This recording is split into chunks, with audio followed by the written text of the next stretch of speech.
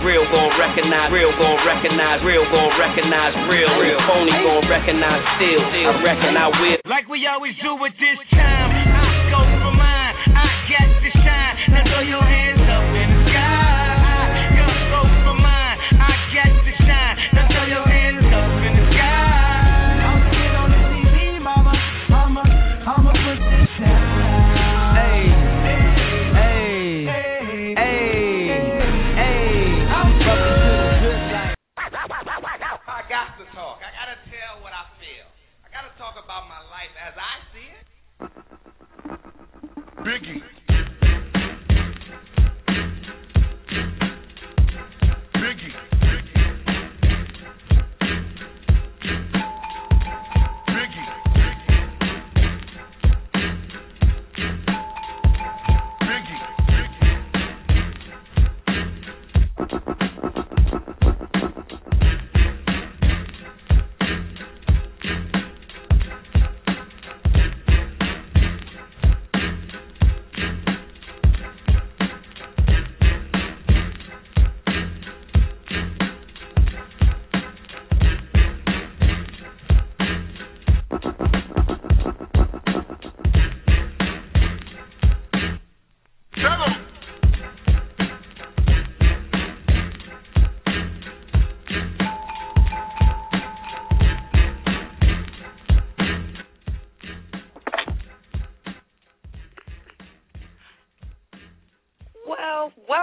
Welcome to the KRRP radio show, Keeping It Real with Pudgy. You are, as our illustrious host would always say, B.I.G. in my book tonight for showing up.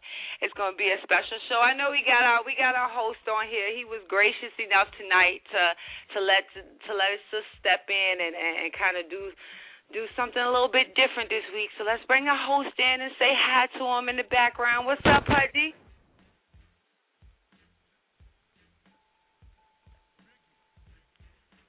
Okay, well, I thought he was in the background. Okay, well, it is what it is. Welcome to KRP Radio Show, Keeping It Real with Pudgy. Like I said, I'm Sonny Johnson sitting in for Brother Knight. Thought he was supposed to be in the background, but he ain't saying hi, so we're going to move on.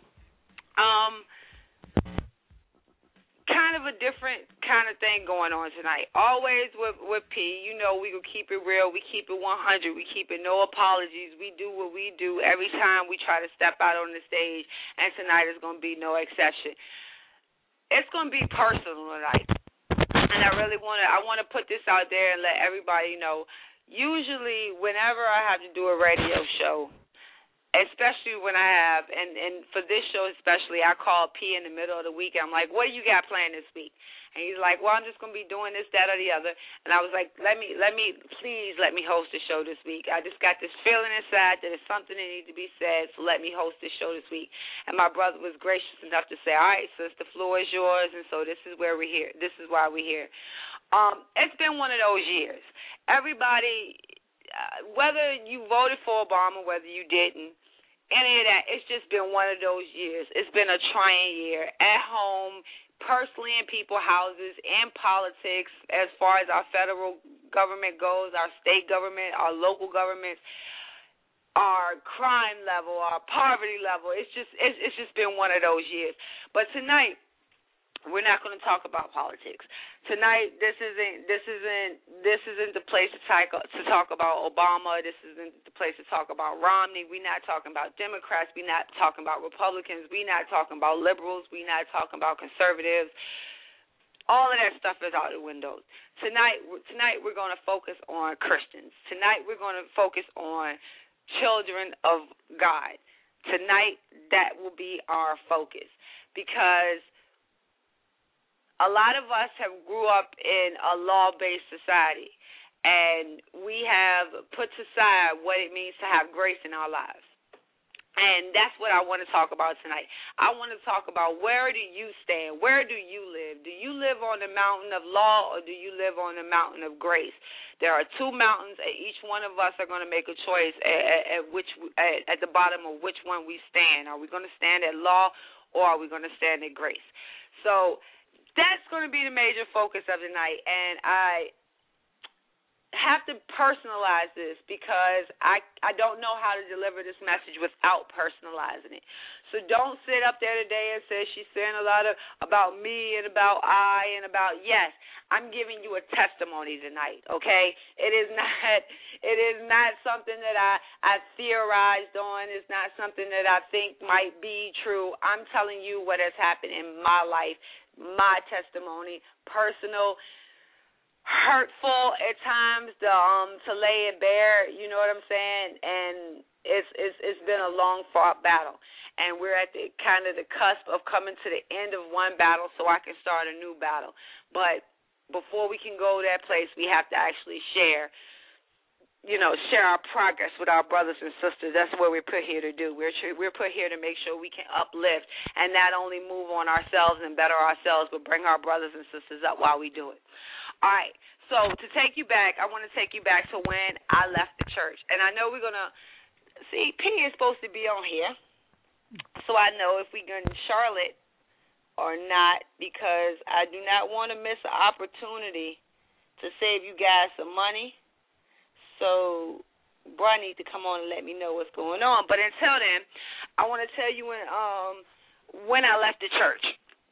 I was about 14, 15 years old, and one day we were in church, and the pastor was giving this sermon, and he got up and he started talking about all of these entertainers. He was talking about Chris Rock, and he was talking about Martin Lawrence, and he was talking about some of the hip-hop acts that were going on and that were popular in the day. And he was very derogatory towards these guys. I mean, he was like if you went and watched the movie, you're going to be like, damn to hell.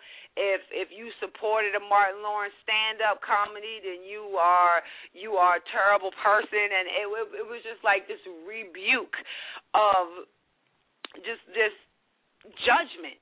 It was just this rebuke of just judgment, and I couldn't muster standing sitting in the pews and looking up at my pastor passing all these judgment on all of these men. It didn't feel right to me.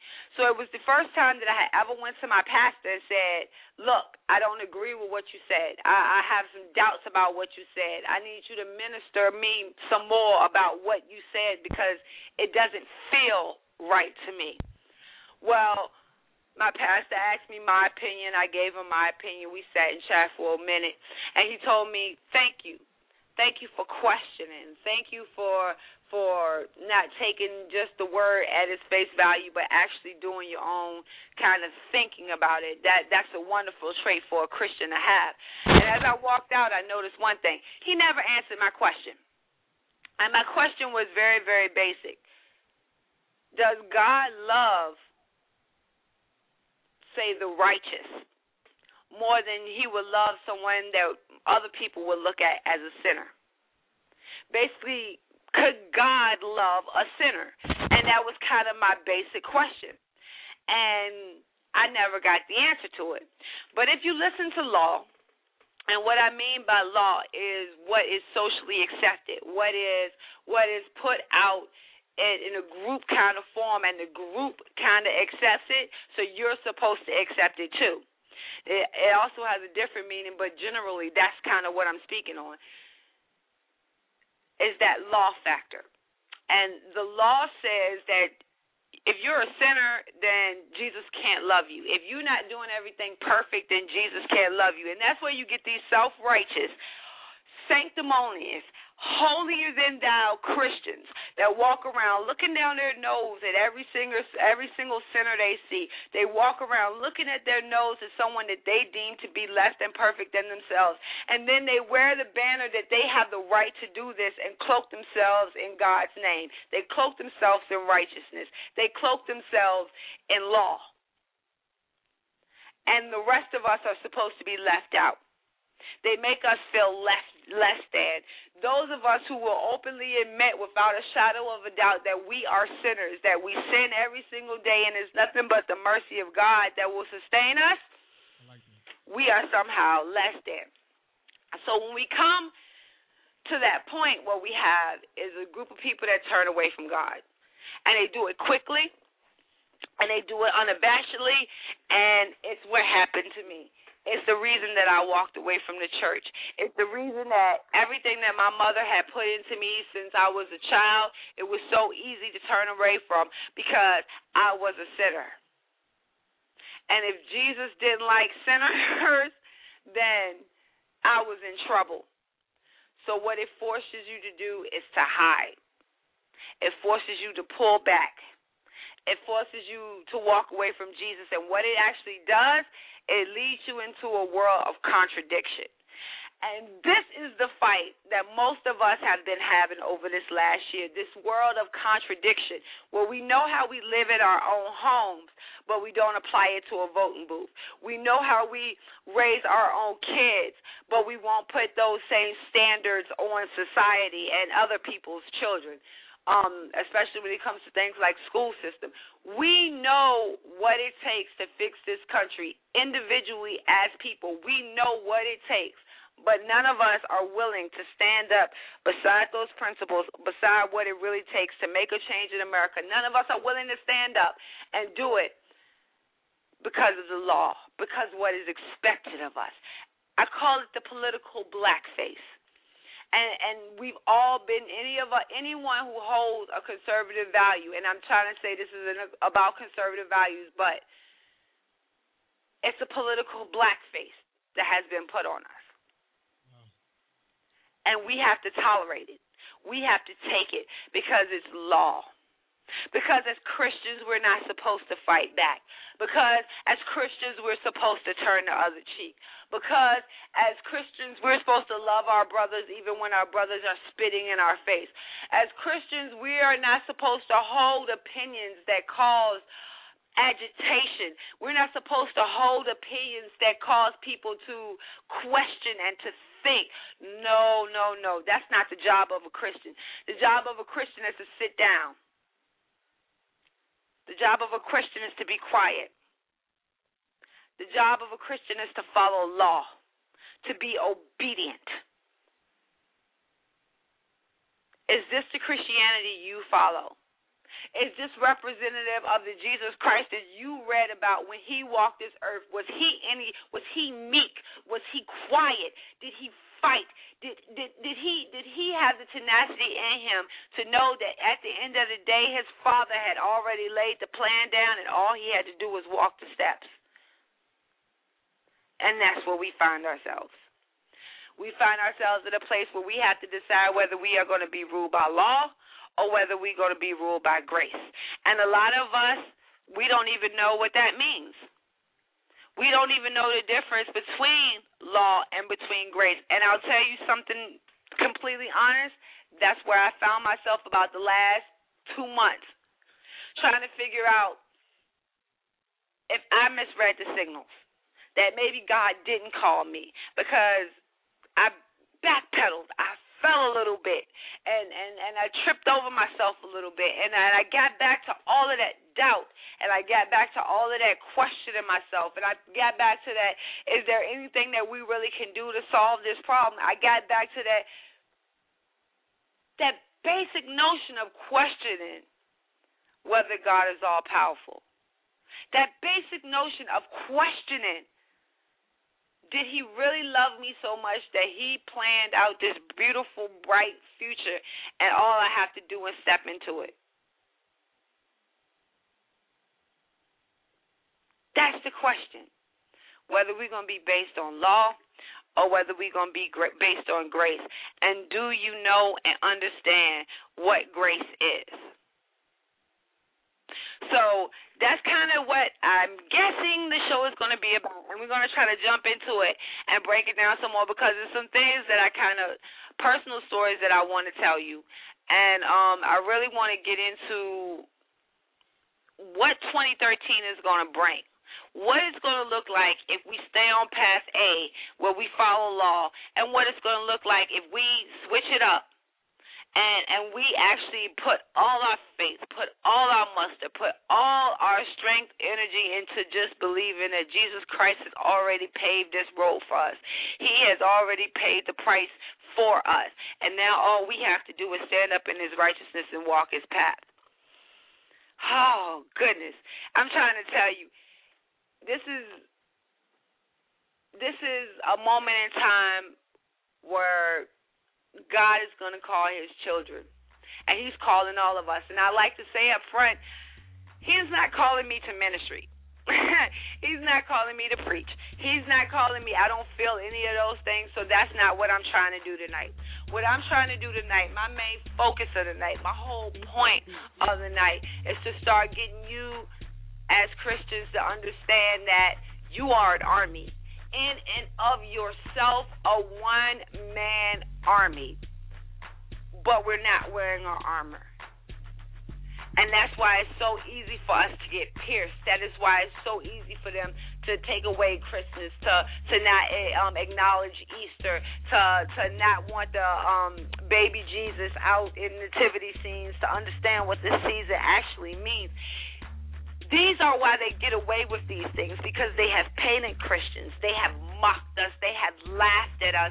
They have joked on us. They have created characters of us, and we stick by their molds. We fall into their traps and their molds, and it's coming to a point where we can no longer do that. We have to begin to be soldiers in our own right. We have to make sure that we are the ones that are standing guard, that we are the ones that are going to pave the way for this future. And it starts now. 2013 will be our year. It will be the year that we all come together, we all call his name at the same time with the same fear and the same humility, and we will see what great weapon God is in his works. So I got the cue. That means we're going to come up to a commercial break. When we come back in, we're going to get Charlotte on, talk about saving you some money, and then after that, we're going to come back and we're going to finish it up. We're going to put some armor on. We're going to explain the difference between grace and between law, and we're going to try to get some soldiers built for 2013. You're rocking with KRRP Radio Show. You are BIG in my book, always, for tuning in. Hope my blathering didn't get you off track. It's going to be a fun night. Don't think that just because it's about God, you're not going to have fun. I guarantee you're going to have some fun before the night is over. So go ahead, tune in for the commercials. We'll be back for Charlotte real soon, and then we're going to hit the rest of KRP Radio Show up for the night.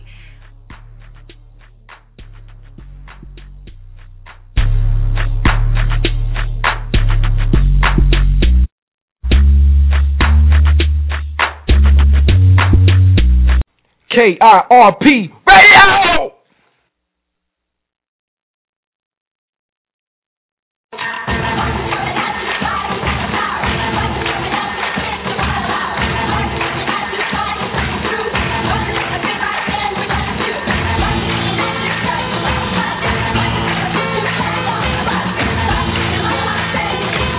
All across America, the NFL and United Way are inspiring kids to get healthy and more active.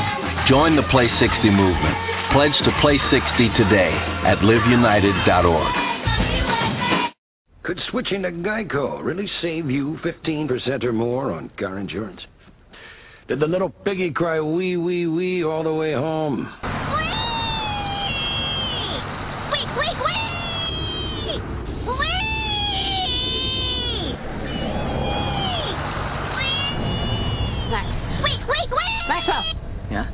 You're home. Oh, cool. Thanks, Mrs. A. Geico. 15 minutes could save you 15% or more.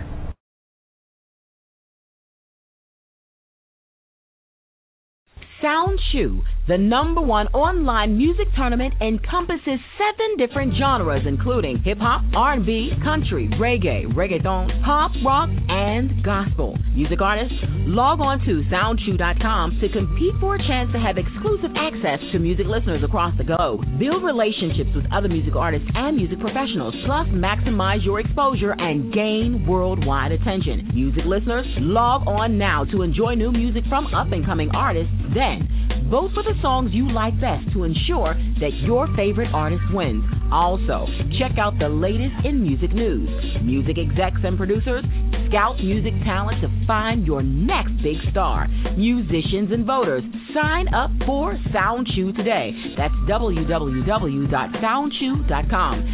SOUNDCHEW. Once again, that's www.soundchew.com, the #1 online music tournament.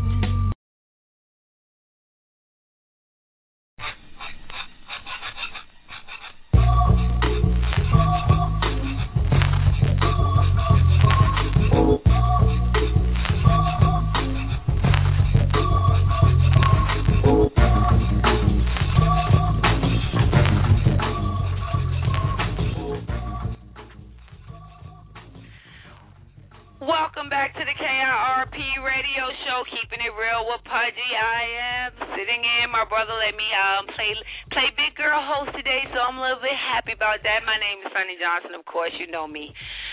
Of course, you know me. But we got the mic fixed, so Brock can come in and join in the fun with me now. Here's your host of the show regularly, Pudgy. Okay, dude, really. Okay, well, at least we get Charlotte.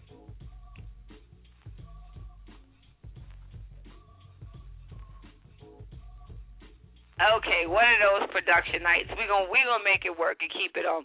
He'll cue me and let me know when he got everything going. We'll bring Charlotte in because Charlotte is so important. And if you have not been paying attention and following along the KIRP radio show and listening to all of the good tricks and tricks of the trade that Charlotte brings on with the money savers every week doing the couponing and how to save you some money, you are missing a real treat. So the other day I go to the grocery store, and mind you, it's just me, hubby, and the little one, and for three of us, it was like $240.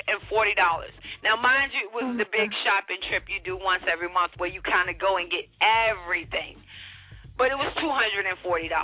So I listen to Charlotte all the time, and I keep on saying that I want to do couponing. I need to do couponing. Well, I'm at the point where I'm actually starting to cut coupons and to actually figure out which stores are doing the double coupons, on which day I can get the triple coupons. So Charlotte will be coming up with all of that as soon as we get some technical stuff taken care of, and she'll be able to fill you in on what she's got going on and what kind of tricks she got to save you some money and all of those type of things. So, but while I got this break and we're trying to get everything kind of situated, I want to take a minute right now to thank some people and to give some shout-outs because P's big with the shout-outs. So I'm going to step into his shoes and be big with the shout-outs. My ladies, it's two specific ladies, Miss P and Miss Kevin. Now, I know they have names, and they really don't put themselves out, and I'll let them put themselves out and say their names and all that stuff one day if that's what they want to do. But I'm talking about the significant others of my two brothers. These women stand behind strong men and help to make them stronger. All right, now, me being a woman on the other side, I know what the struggle is when you got to travel. I know what the struggle is when people want to hear you speak, when you're constantly getting calls and people just want to sit and talk to you, and you got to go and you got to make lunch, and you got to fill out the field trip form, and you got to help with homework and the project coming up, and you got to go to this activity, that activity. And you have all of this stuff on your plate. It's impossible to do by yourself. And when you have someone blessed beside you that helps you do that, oh, it's a wonderful thing. So please always remember in your prayers, when you're praying for us that are out here in this movement, make sure don't forget our families, because we got awesome families at home that take up the slack and pick up the slack for us, our kids, our significant others, aunts, uncles that babysit, grandmas that take them for the weekend. All of these people make it possible for us to do what we do, and they don't get shot out enough. So I just wanted to say that to both of my sisters out there, Miss P and Miss Kev. Y'all always got my love, always got my support, always got my prayers.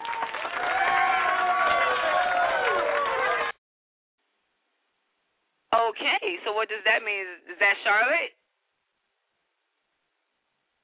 Hello? Oh, Charlotte!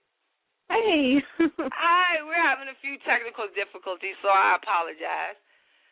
It's okay. And how are you doing tonight? I'm doing well. How are you doing? I'm doing just fine. So go ahead and shout your name out real fast and give them your website, all your information, and then tell us what you got to help us save this week.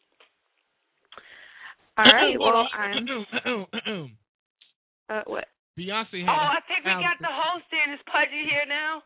No, I just feel like doing that Kanye Taylor Swift thing. My bad. Go ahead, Sean. Well, here it is. KRP show is officially in the building. Yay. Okay, well, I'm Charlotte. I have my website, stretchingyourbudget.com. It's pretty easy to remember.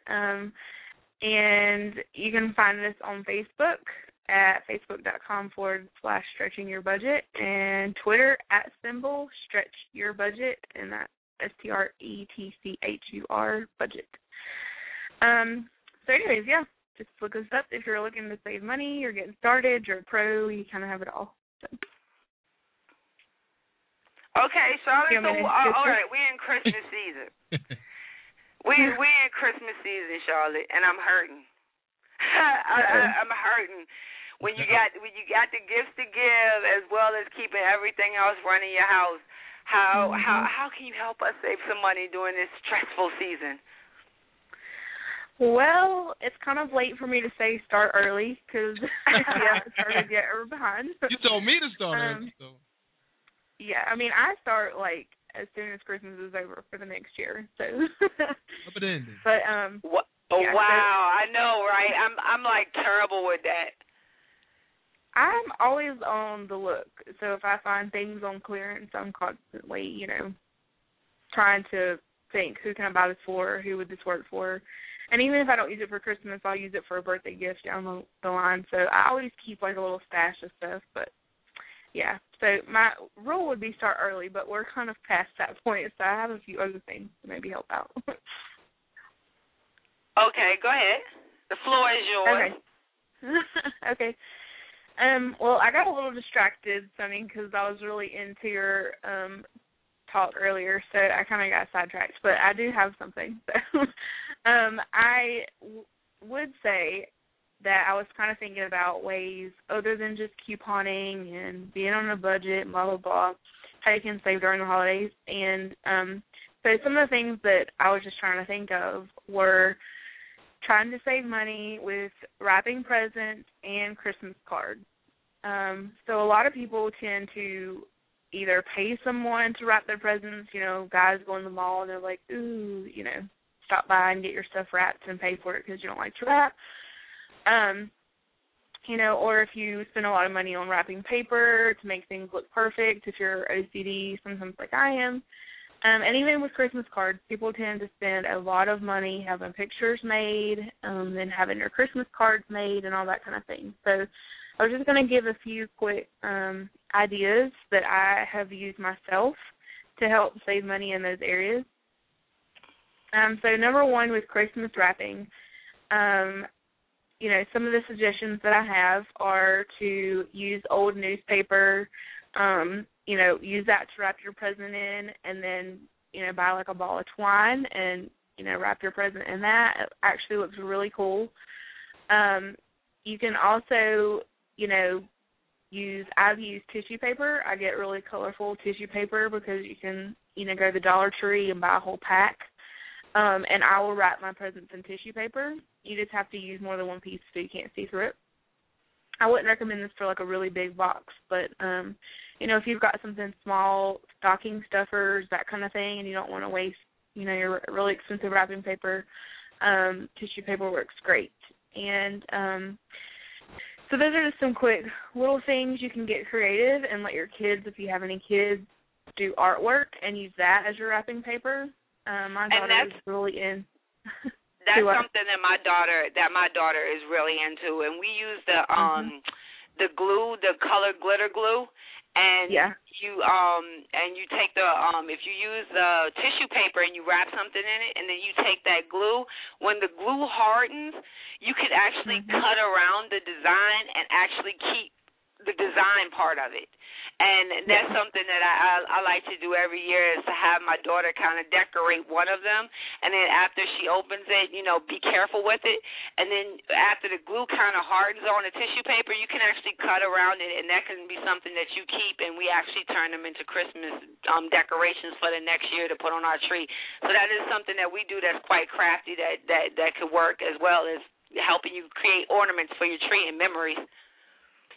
And that's exactly what I was going to lead into. So, see, you're already doing budget-saving things. So just repurposing those and making them into ornaments for the next year is definitely a great way. And you're keeping something that your child made, so it's something that you're able to hold. And you can buy the, spray acrylic type stuff. So if you were to cut, like you were saying, your tissue paper piece out and put that on like a more sturdy piece of paper, construction paper type thing, you can lightly spray that with that acrylic, and it's going to kind of harden, and then you'll have something that might last even longer. So that's great. That's a good way to repurpose. And you can even save, your bags. I'm a huge person with saving my bags. People give it to us, and I will reuse that forever. Tissue paper, same way. And so anyway, so those are some really good tips in order to save money and also recycle.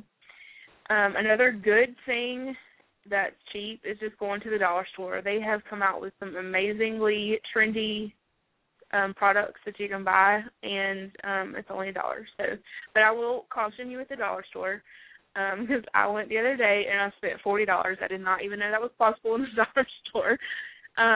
But they, you get kind of fooled and sucked in. Oh, that's only $1. Like, I bought ribbon, but it only made a bow for one present, so that was really not a good deal. So you just have to be careful. I went and look. I mean, it's like the woman's cry song on here, because I went to the $1 to $5 store today, and dropped $100.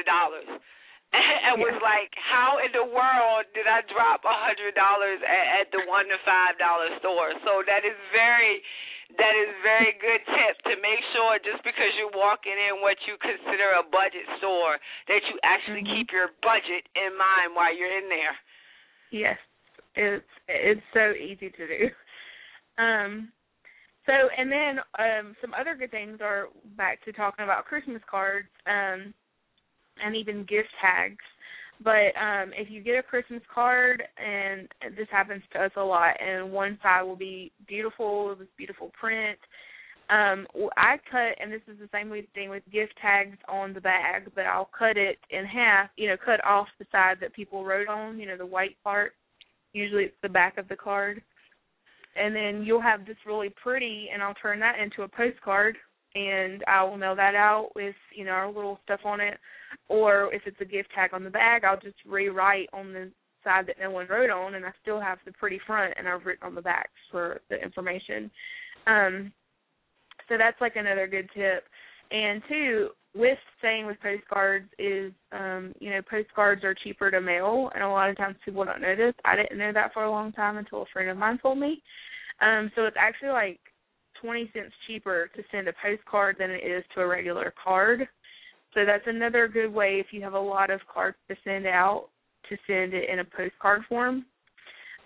So you're saving, 20 cents a person. And with this time of year, and if you guys follow our website at all, we put a lot of free card deals, because there's so many companies out there doing that, that, you shouldn't really be paying a lot anyways. I got our Christmas cards for free, just by entering in a code, that they had during that certain time, and a lot of times the shipping's free also. So just be on the lookout for certain things. Always be creative on ways to repurpose and recycle. It's not only good for you, but it's good for the earth, because you're not wasting paper and all that kind of stuff. So there's just so many ways, and obviously I could talk about things like that forever, but those are just my few little tips for tonight. Okay. Well, so we gonna get on a little thing to sidestep, because with women, we tend to be doing the majority of the shopping. Okay, and I have this little issue with thinking that I should get a Christmas present as well.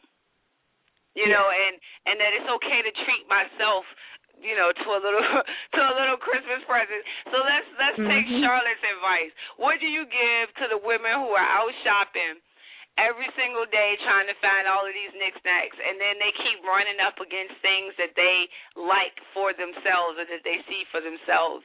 From one money-saving mom to another, what's your advice for us women? Well, I'm mixed on this because, yes, I am a money-saving mom, but that also causes me problems down the road because I'm human.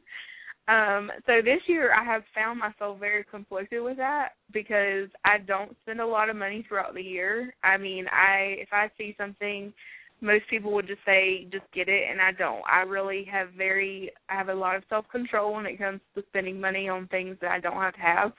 And that's one thing that I probably have a problem with. People would probably call me cheap or tight or whatever. But because of that, and I don't spend money throughout the year, I have found myself saying, oh, my gosh, I found these things on such a good deal. I've wanted it forever, and I've held back. And I've been finding myself wanting to buy them. So this year is not a good year for me to ask that. But you just have to practice self-control and ask yourself if you really need it. And that's one of the things that I really always keep in the forefront of my mind is, do I need it? Is this something that I have to have right now? And just because it's a good deal does not mean it's not going to be a good deal down the road. So, But I really needed those new boots. I mean, I needed them. I needed them badly.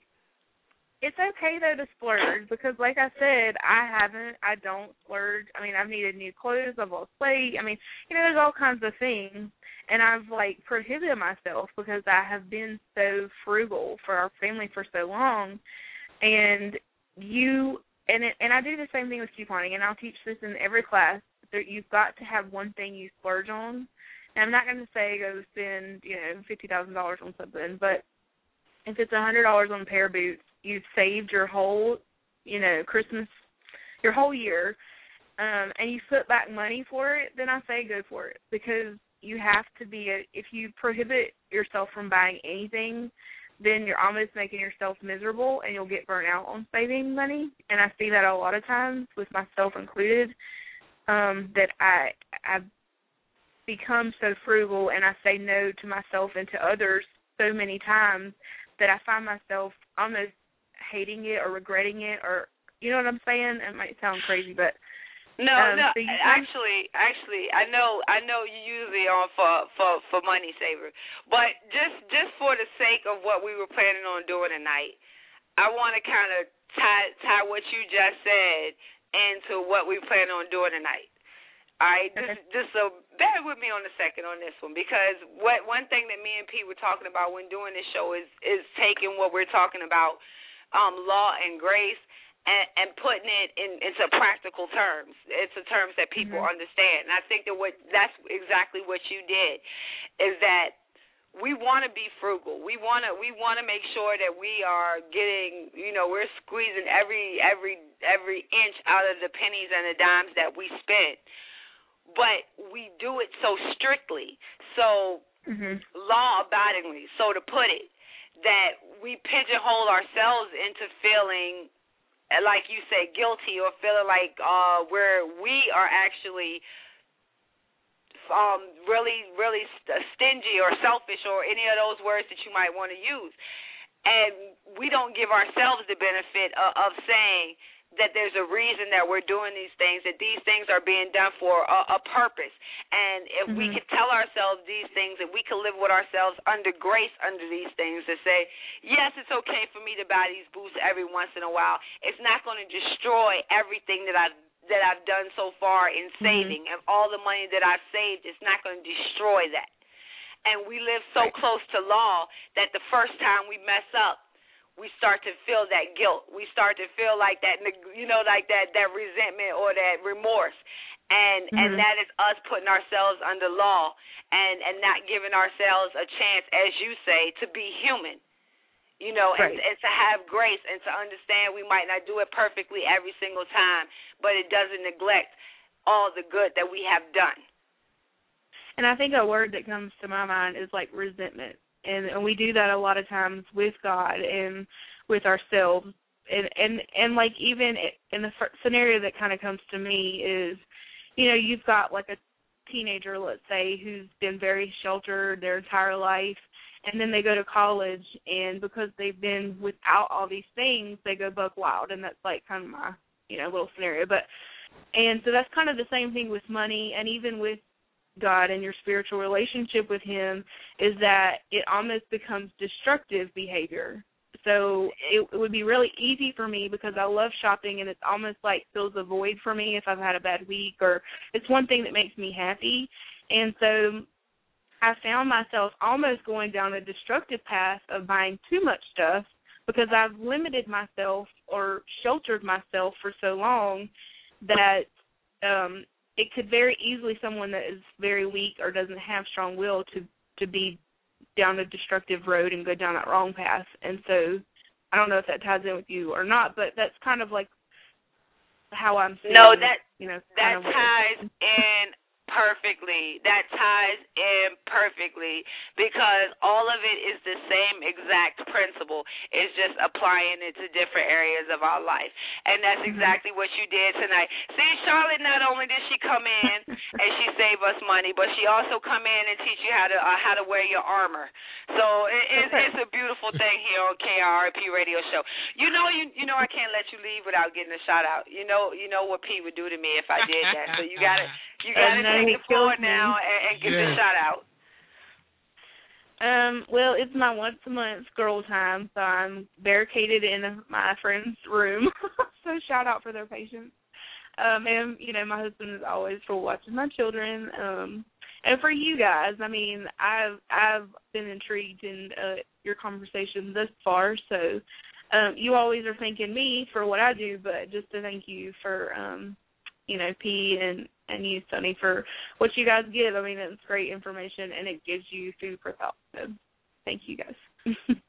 Oh, we appreciate that so much. I love the chances when I get to get on here and talk with you, Charlotte, so I really appreciate you coming through. Thank you. I appreciate it. All right, P, go ahead, take us to commercial break. We'll come back and get into to Grace versus Law and some practical applications of it and how we're going to move forward in 2013. KRP Radio Show, keeping it real with Pudgy.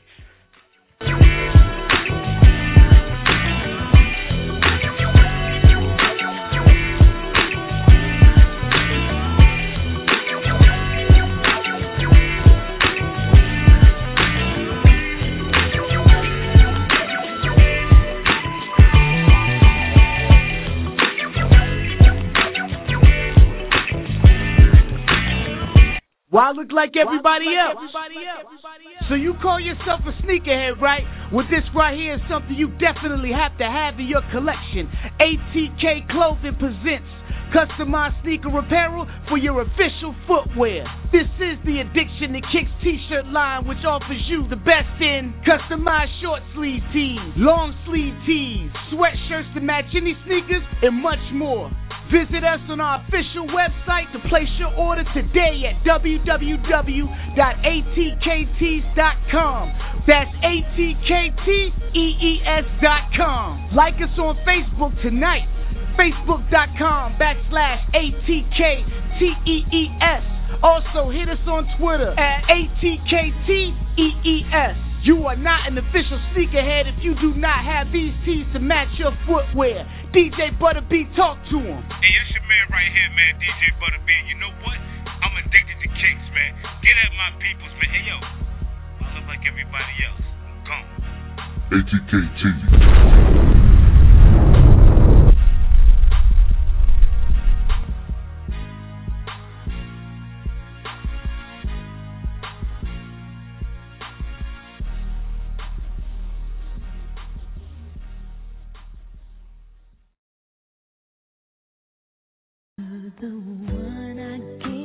60,000 North Carolina families are affected by autism. 1 out of every 110 children born today will be diagnosed with autism.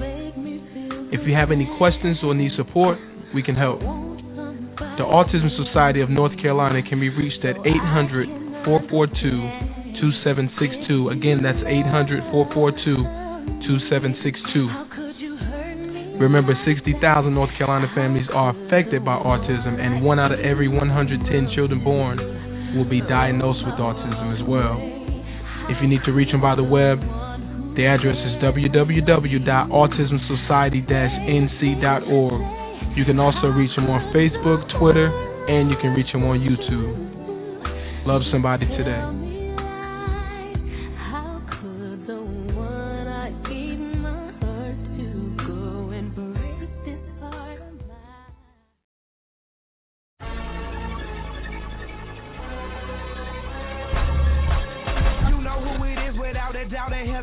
If money talks, I got my master's in communication. But I don't run it, I run it for 100. Ever since I was a young and been hungry, it's Paul Bunyan. You been so fixed to plumbing, I'm a beast in the game, you run it. And if this ain't what you call hip-hop, it must be bungee jumping. East side on my arm, 3 stripes on my sneakers. And even if they slippers, they better be Adidas.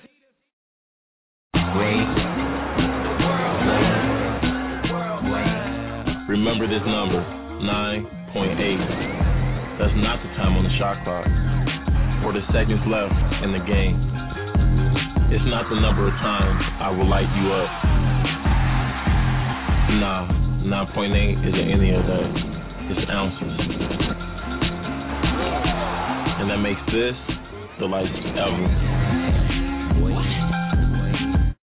Could switching to Geico really save you 15% or more on car insurance?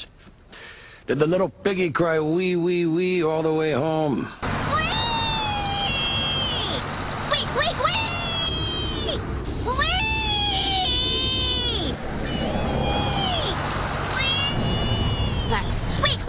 Maxwell! Yeah? You're home. Oh, cool. Thanks, Mrs. A. Geico. 15 minutes could save you 15% or more.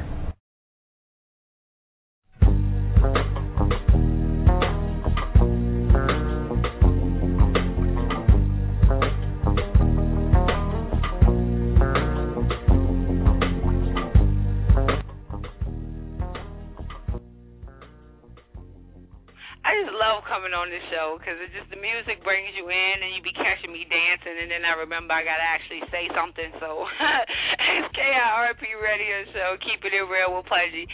Big bro, let me sit in today and have a little say on the radio. I'm Sunny Johnson. You can find me on Twitter, Facebook, just under the name. Make sure you do the same and following and liking KIRP Radio Show. Same thing, Twitter, Facebook. You can find it under the name. And don't forget NC Pudgy. You can find him under his name, Twitter, Facebook as well. So keep in communication with us. We like that. You know what I'm saying? And as we build our army, we're looking forward to more soldiers coming in and joining the party. So hopefully that'll be one of you. Because tonight, that's what we're talking about. We're talking about getting our armor on.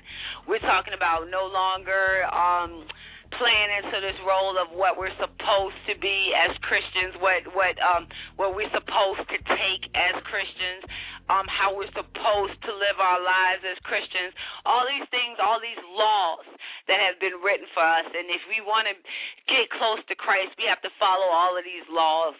And I think that the laws are the things that are keeping us from doing what we really need to do, from really having the strength that we're really supposed to have, from really having the weapons that we're really supposed to have, from really having the armor that we're supposed to have.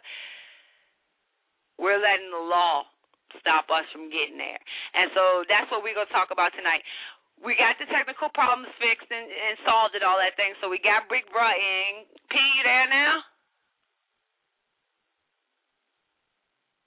Oh, no, see, you... This is funny. He's going to chime in when he is there to let us know that he's there. Until then, we're going to keep it rocking with KIRP Radio Show.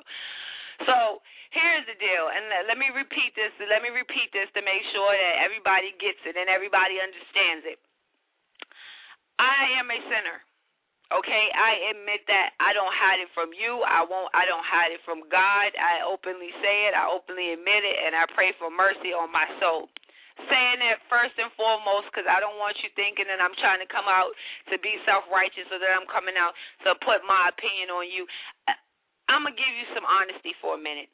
I don't really care what you do. And this is as honest as I can get. You can listen to me tonight. You can take what I say and you can apply it to your life. You can listen to me tonight, and you can take what I say. You can laugh it off. You can listen to me tonight. You can take what I say, and you can throw it in the trash. It really doesn't matter to me one way or another, because the only thing that matters to me is that I have a personal relationship with my Lord and Savior, Jesus Christ. That's the only thing that matters to me. Whether you choose to do it or not, it really doesn't matter to me. It really doesn't affect my life one way or another, because it is an individual choice. So, having said that, having laid that down as the rules of going forth, also having stated before, I have no intention of preaching. I have no intention of going after, that's not my intent. My intent tonight is to show you and to testimony what I have learned in the last couple of months. It is to tell you what 2013 will look like if we decide to fight back with our full weapons, with our full armor, with our full strength, no longer letting others define what it means to be a Christian. Now, mostly the idea, and I get a lot of this from Kevin Daniels, who's the president of the Frederick Douglass Foundation of North Carolina.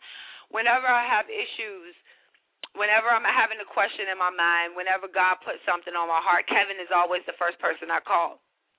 So when this grace issue started to come up, of course I called Kev.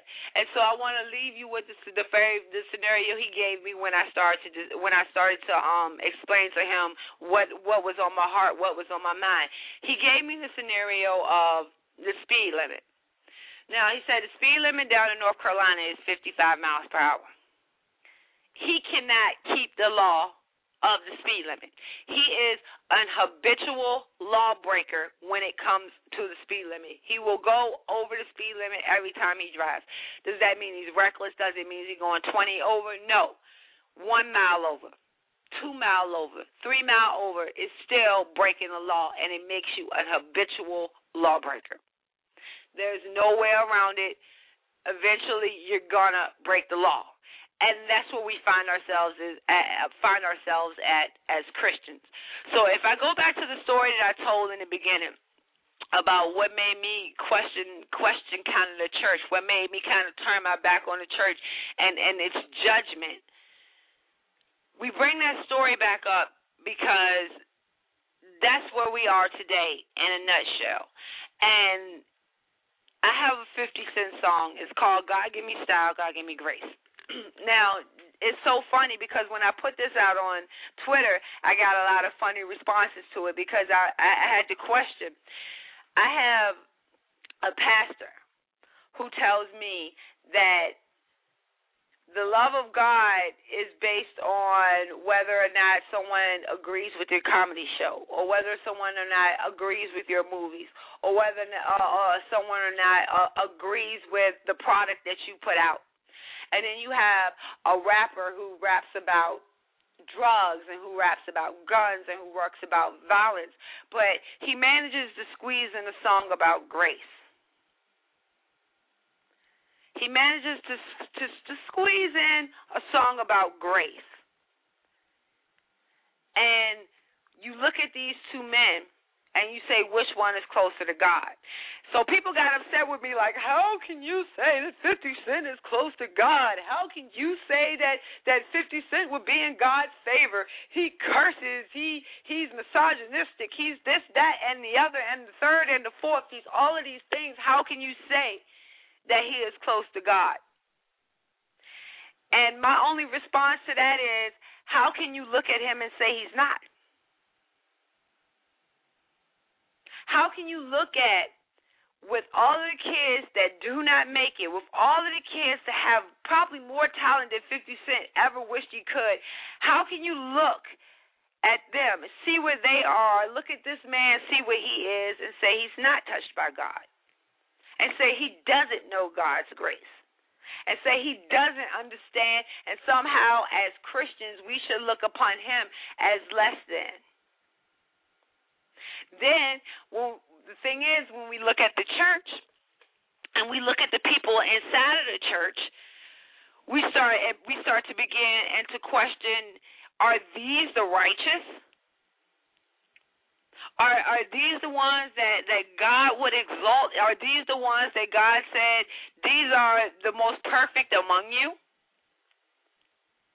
The ones that are in the church every single Sunday, that are in the church every single Wednesday, that don't pay attention to what their nieces and nephews do, that only criticize and judge, not uplift and empower.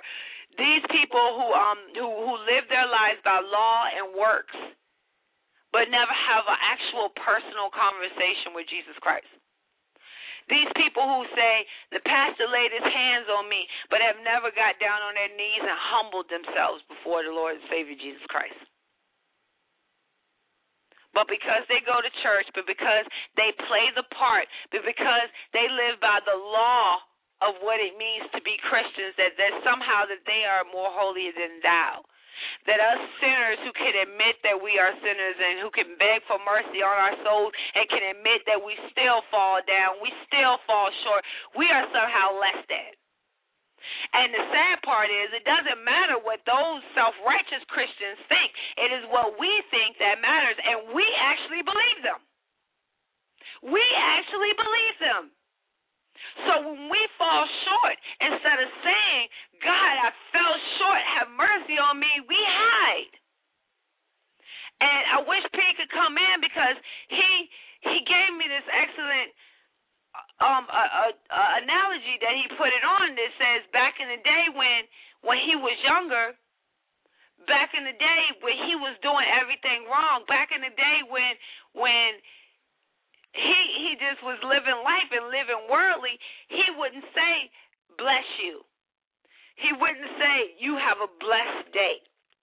He wouldn't say anything related to God because he felt like a hypocrite. He felt wrong. We are taught that if you are sinners, if you are lost, if you are in the wilderness, then the best thing for you to do is to hide. It's to not go before God. It's to not admit it. It's to not tell him the truth. It's to hide. And we'll go back to the story of Adam and Eve. And like I said, I'm not giving specific scriptures. If you want specific scriptures, you pray on it. Because I don't want you telling me that I'm not trying to do any of that. You pray on it. You figure it out. You let God talk to you. If he talks to you and he makes you feel it in your heart to follow or to pay attention to what I'm saying, then so be it. If not, if you don't want to put in the work, if you don't want to you don't have to. Okay? That's not what I'm not here to do your homework for you. You can do your homework yourself on this way. And it's not going to come from just reading in the book. It's going to come down from you getting on your knees and humbling yourself, because it's about time we as Christians start putting on our armor. And our armor is grace. So when you take the story of Adam and Eve. You take the story of Adam and Eve. When Adam and Eve had sinned, when they had ate from the forbidden tree, the first thing they do is they looked at each other and they saw that they were naked. They looked at each other for the first time and realized that they were sinners. And when they heard God coming, the first thing that they decided to do was run and hide. They went and hid in the trees. And God cast them out of the Garden of Eden. Now, the question is, out of all of the things that Eve could have did to Adam, why did Eve tempt Adam to eat the apple from the tree? Now, if the devil did not want man to inherit the earth, then the devil would have tempted Eve to kill Adam, to remove his reproductive organs, any of those kind of things, and the world is never populated. Man never rules the earth. Devil basically gets his wish. Why isn't that what the devil tempted Eve with? The devil tempted Eve with eating the apple because it was God's only law. It was God's only law. It was the only rule that God had given to Adam and Eve is do not eat from this tree. So the only thing that the devil could do was get you to break the law. That was it. So from the very first moment that Adam and Eve ate from the tree of knowledge, we have been habitual lawbreakers. Every single time God puts down a law, we break the law. Every single time when he gave us the 10 Commandments, did the Jews go and follow the 10 Commandments? No. They became lawbreakers. That's why they needed these ceremonies of righteousness where they had to sacrifice animals to try to pass their sin along to these animals, and then they could get the righteousness back so they could start over clean again. Why did they have to do that? Because they were breaking the law. God gave them the 10 Commandments. God gave them the law. The Jews could not live by the law.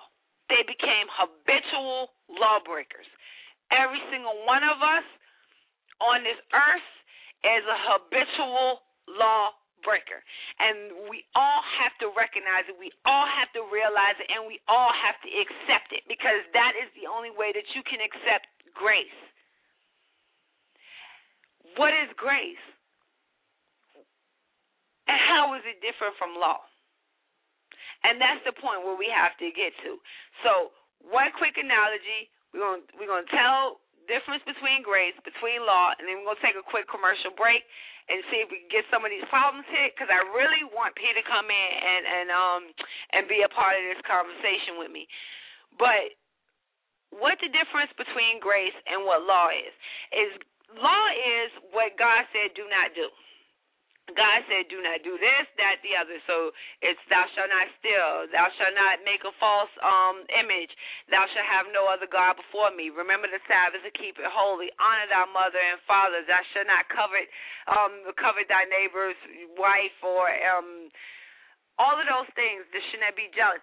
Those were the laws. And the Jews broke the laws. And God knew that the Jews was going to break the laws. That's why he prophesied that he would be sending a Savior.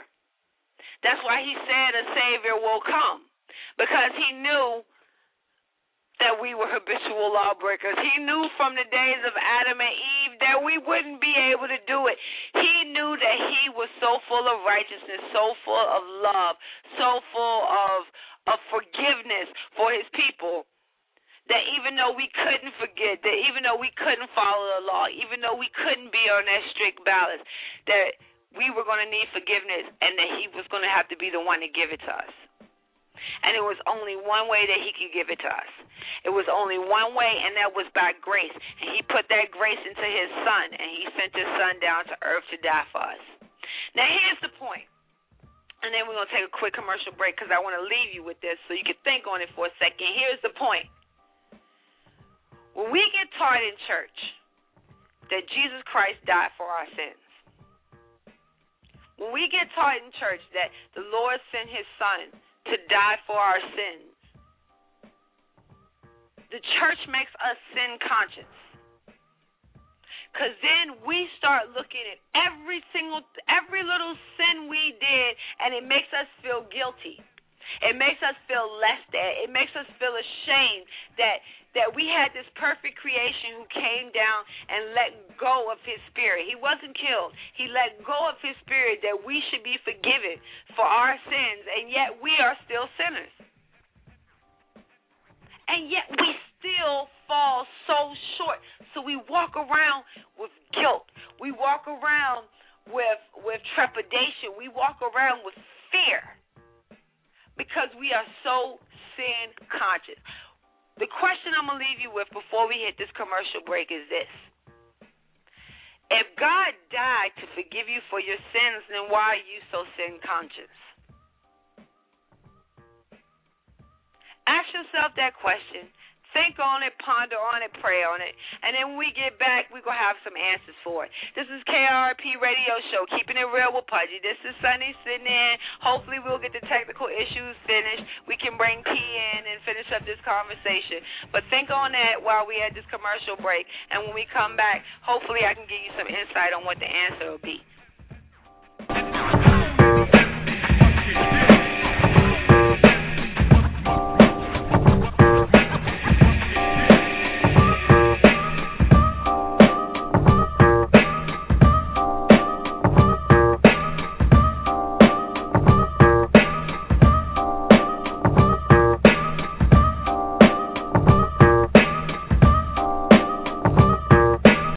Sound Chew, the #1 online music tournament, encompasses 7 different genres, including hip-hop, R&B, country, reggae, reggaeton, pop, rock, and gospel. Music artists, log on to soundchew.com to compete for a chance to have exclusive access to music listeners across the globe. Build relationships with other music artists and music professionals, plus maximize your exposure and gain worldwide attention. Music listeners, log on now to enjoy new music from up-and-coming artists. Then, vote for the songs you like best to ensure that your favorite artist wins. Also, check out the latest in music news. Music execs and producers, scout music talent to find your next big star. Musicians and voters, sign up for Sound Chew today. That's www.soundchew.com. SOUNDCHEW. Once again, that's www.soundchew.com. The #1 online music tournament.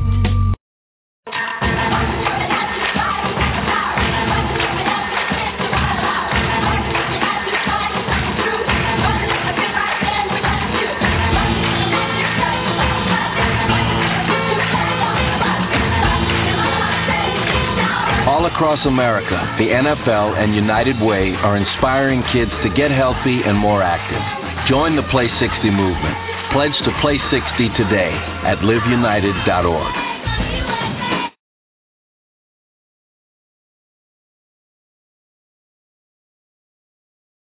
For all your trucking needs, make sure you contact Allen's Trucking LLC. That's Allen's Trucking LLC, owner Brian Allen and BA Welding Incorporated. For all your trucking or your welding needs or transportation needs across the country, make sure you contact Allen's Trucking LLC out of Winston-Salem, North Carolina. Their number is 919-426-5455. Again, 919-426-5455. If you have transportation needs and you need to get your equipment there on time, make sure you contact Allen's Trucking LLC.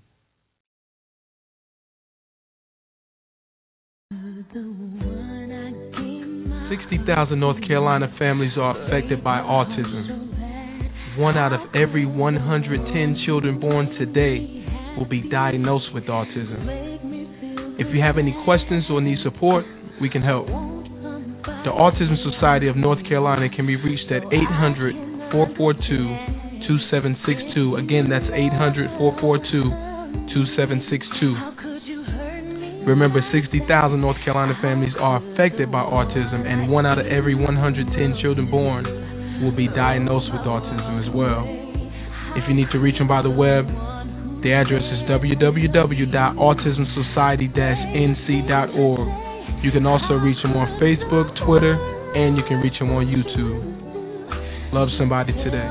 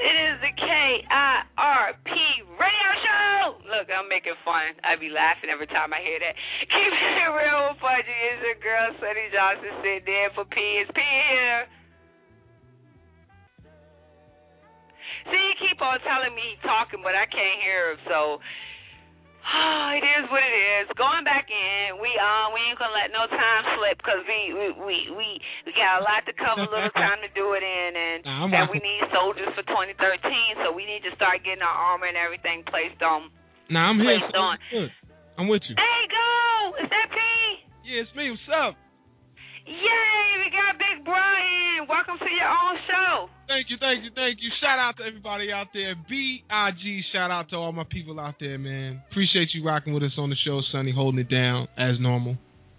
I appreciate you giving me the chance. You know how we do. So we always rocking it that way. Yo, you in the zone a while ago. I was feeling everything that you were saying. I mean, I was really loving it. I was really digging it. It's that point that we're at. You know what I'm saying?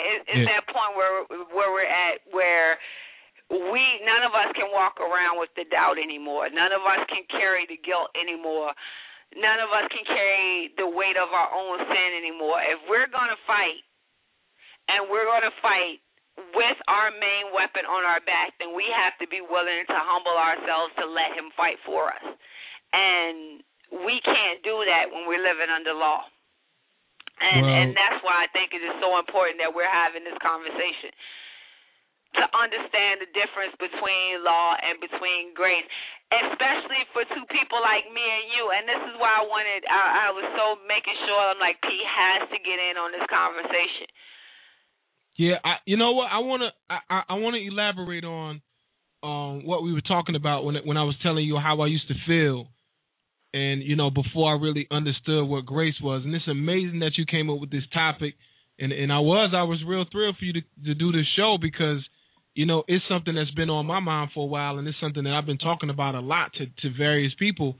And just going back a step, I remember like when I first started getting close to God, and I first started understanding, what was really important. Despite of the things that I do, despite of the problems that I might have, the regular backsliding, or the issues, or whatever you might call it, whatever you want to call it, habits or whatever, right?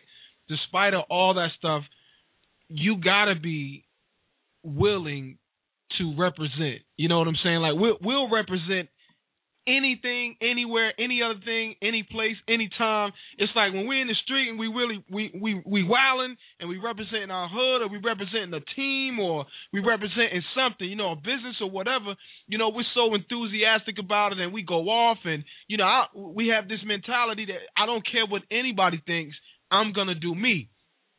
But because of how we grew up, I think, this is what I attribute it to, because of how we grew up and not understanding Christianity in its simplest form, in its truest form, not understanding Jesus' teachings, we fell short of giving God the glory and giving God the praise and letting people know that we were children of God despite all things.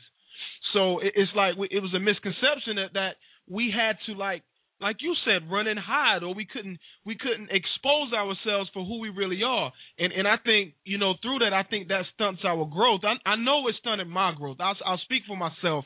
I know it stunted my growth in God, and I feel like it makes you repel God.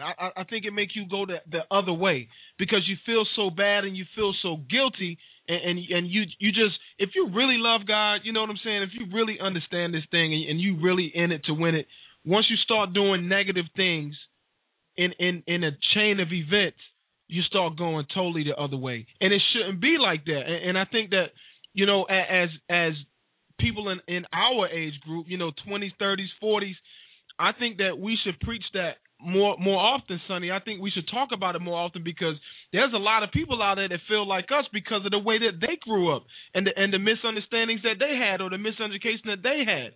God tell us to be who we are for him. He understand that we're going to backslide. He understand that we're going to mess up sometimes. He understand that we're going to do things that we don't even understand ourselves. But we got to continue to live in God. We got to continue to go forth. We got to continue to be encouraged. We got to continue to encourage and exalt his name despite all things. Like you say, we can't live in the law. We got to live in the grace, man. And it's so important that we grow, that we live, that we endure, that we're rooted, and we build and we're educated in the grace of God, in God's grace. And this is where we're really saved at. We're not saved in that law. You know what I'm saying? No. We're gonna fall victim to that law. We're gonna mess up to that law. You know what I'm saying? But we will not mess up in grace, because grace is given. Grace is understood that you have to grow into this thing. Grace is understood that you have to have an education into this thing, which just means you got to spend some time on it.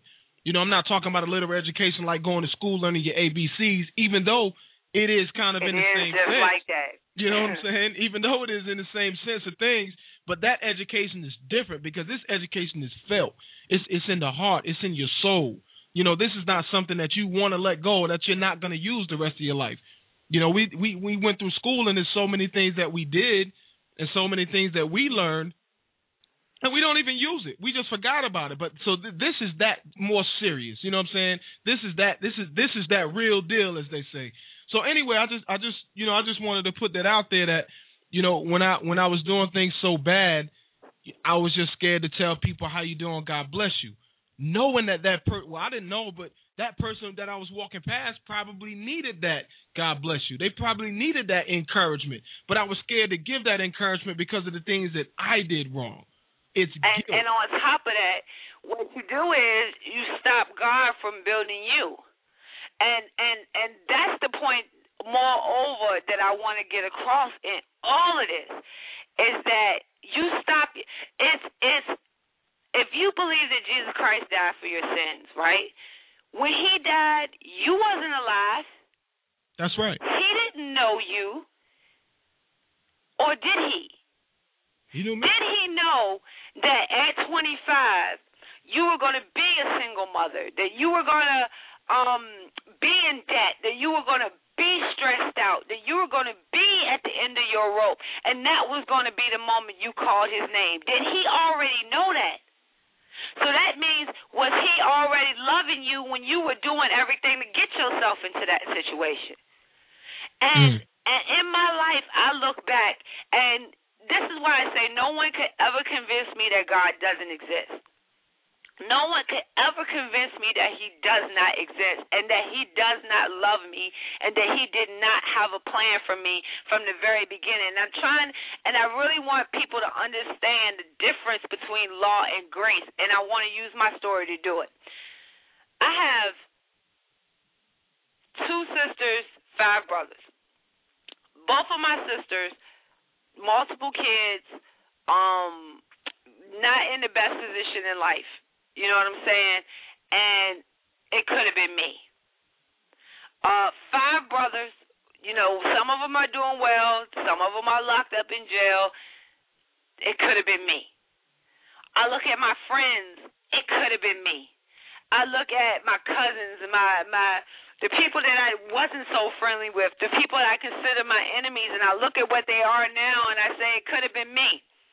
Along my path so many times when I was switching from the corner boys to the scale boys, it could have been me. It could have been me on any of the times that I was in places where I knew I shouldn't have been. It could have been me at any time I was doing things that I knew I shouldn't have been doing. Anytime I put myself in a precarious situation and I could have got caught. Any of these times it could have been me, but by his grace. But by his grace. If I had got caught in half of the stuff that I was doing, I would probably be getting out of jail next year. But by his grace. And he waited on me. And while I was messing up and while I was doing everything wrong and every single sin you could possibly imagine, he waited on me. And not only did he wait on me, when it was time, he sought me out. And not only did he sought me out, he refused to let me go when I looked and said, I am not who you need. When I said, God, you can't possibly want me to do this. God, you can't possibly expect this imperfect creature that you put on earth to stand in front of a crowd of people and say your name is worth exalting. You cannot expect me to do that. And God said, why not? And he said, why not? And then it took me until that moment to realize when Jesus came to this earth, he didn't go to the priest. He wasn't in the temples. He wasn't with the self-righteous and the self-claiming holy ones. He wasn't with them. He was with the people who gladly cried out, I am a sinner. Those are the people that he healed. He didn't heal people who said, God, I live by the law. I did everything right. I did all your sacrifice. sacrifices. I worked for your grace. Those aren't the people that he healed. He healed the people that said, God, I have no reason to ask you for it, but heal me anyway. Mm-hmm. Those are the people that he touched.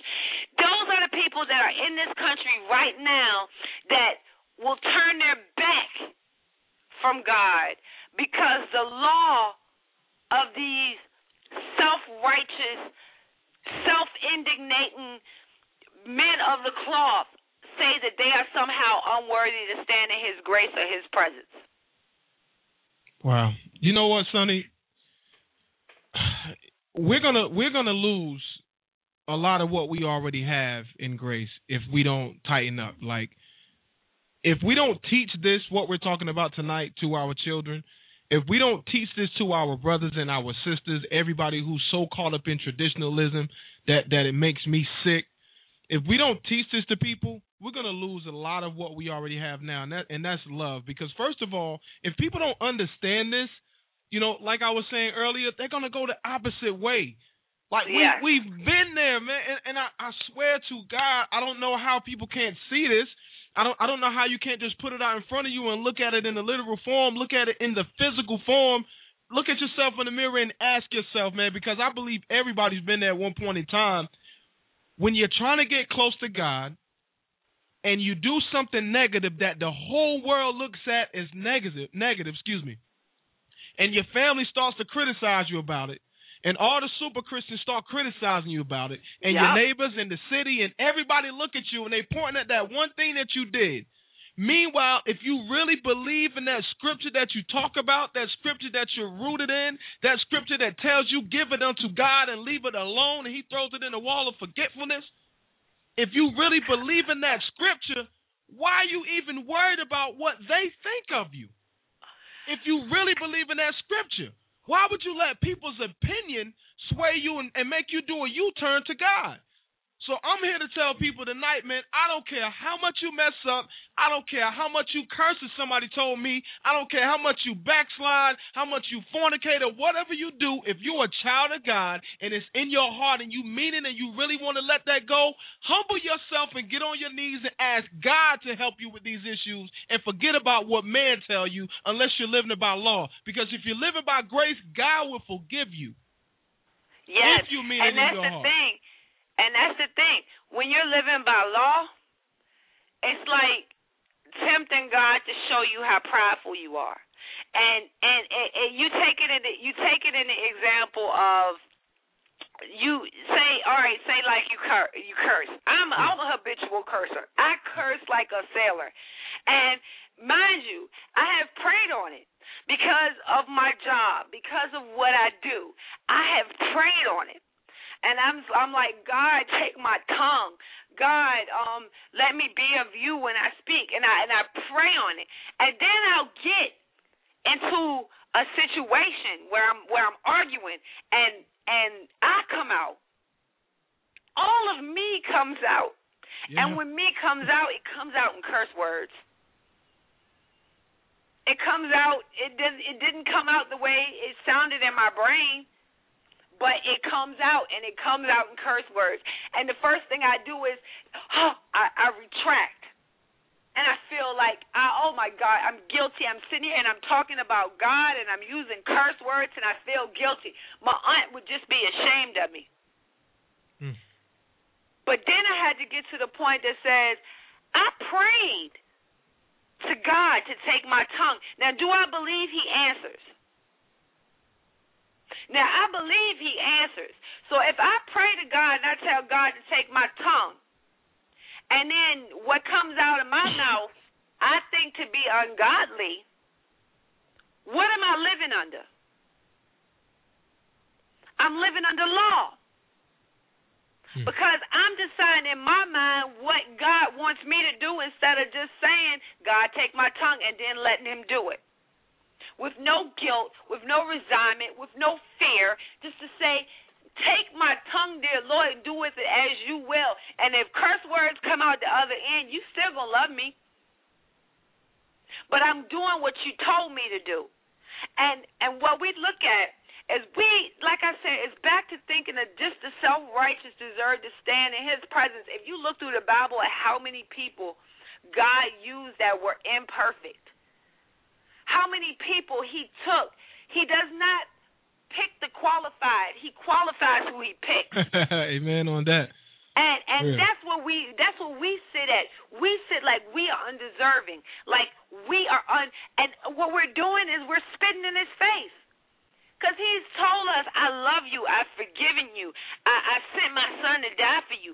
All of these things I've already done for you before your name was even written, before you were even put into your mother, before your mother even thought about having the ability to even have you. I already knew you. I already chose you. I already predestined you. How dare you turn around and look me in my face and say, because you're not perfect, you can't be in my grace. And the thing is, what we get hit back with is, oh, well, you're trying to say that the law doesn't matter, that keeping those things that God said sacred, those things doesn't matter. They matter. The point is, if you're trying to do them by law, you will fail. That's right. If you are trying to keep the covenant of thou shalt not lie, you will fail. I put it to you like this: we get into the car, right? Mm-hmm. We got our kids in the car, and Michael is notorious for this. When he's driving, just ridiculous.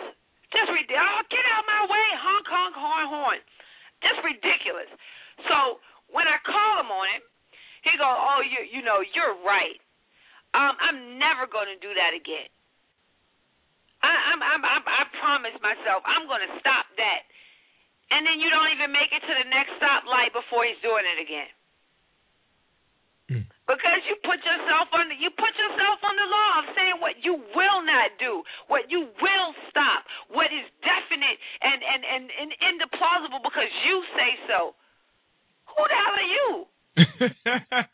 You know what, Sonny? I think also I feel like I need to say this in my heart. I feel like I need to say that we're not making up an excuse now. Let me rewind for a second.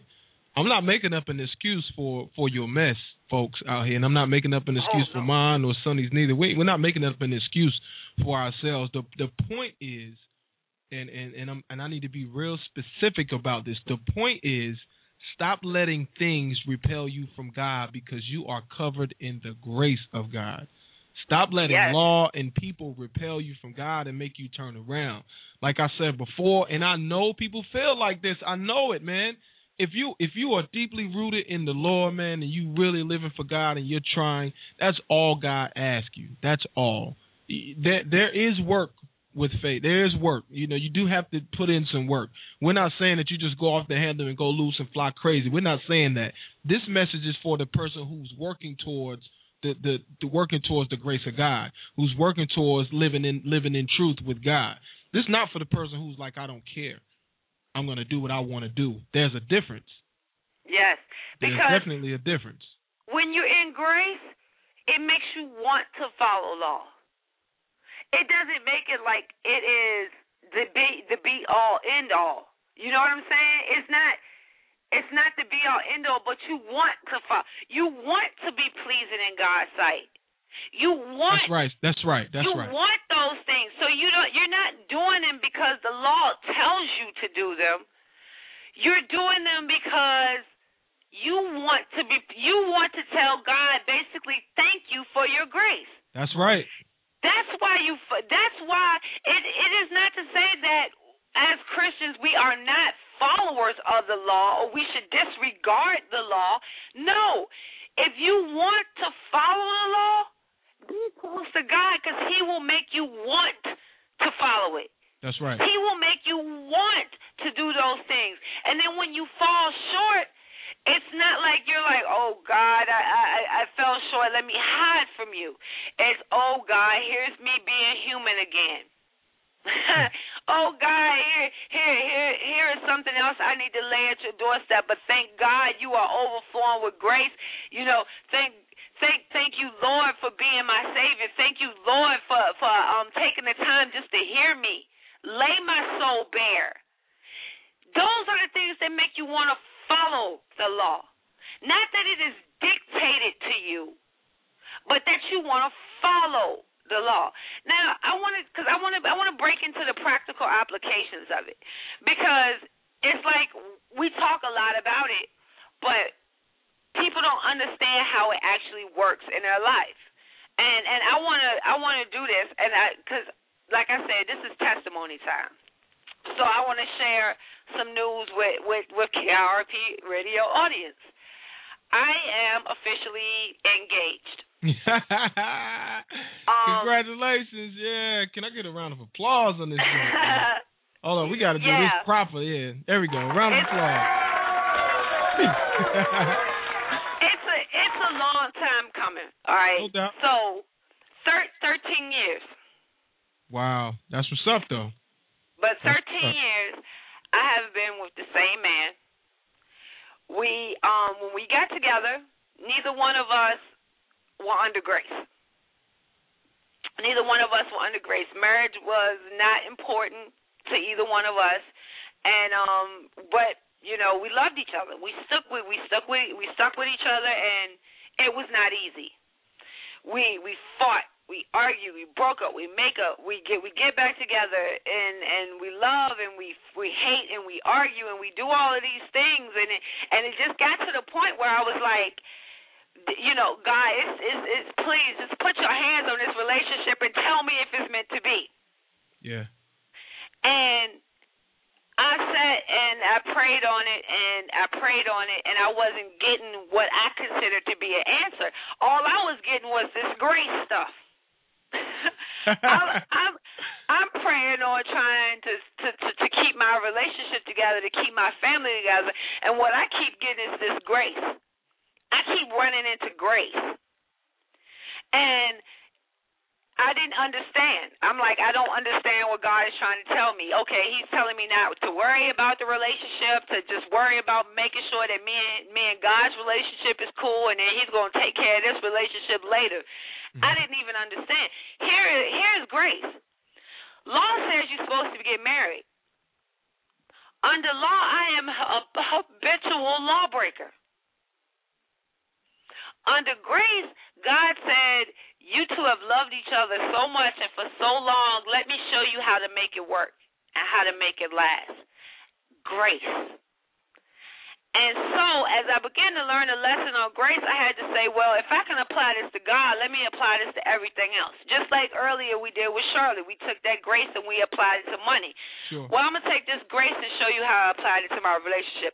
I was loving my man under law. As a man, you should do this. As a man, you should do that. You should take me out. You should do this. I should get flowers. I should get this. I should get that. Law. Everything that man tells you a marriage should be, everything that man tells you a relationship should be, everything that man tells you you need for a healthy, strong union. All of those things, I'm like, these are the things that you should be doing, and we shouldn't get married until you do these things. Mm-hmm. That's law. So I said, okay, God, let me trust you on this one. Let me start loving this man under grace. Let me start loving this man under grace. Let me say to him, you know what?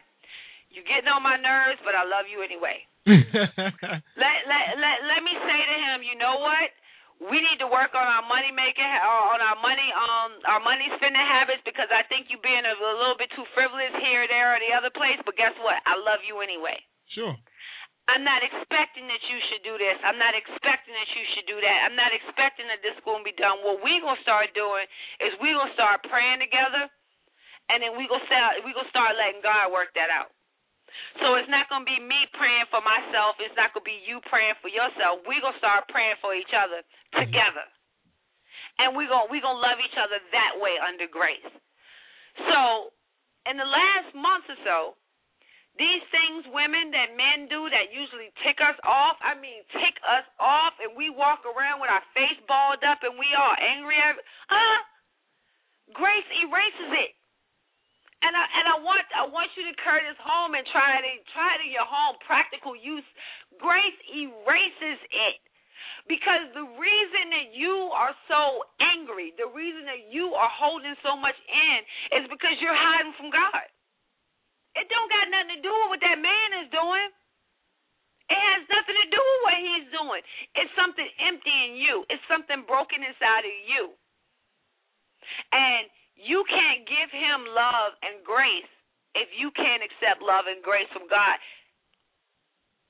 You can't spread cheer and joy if you can't accept cheer and joy from God.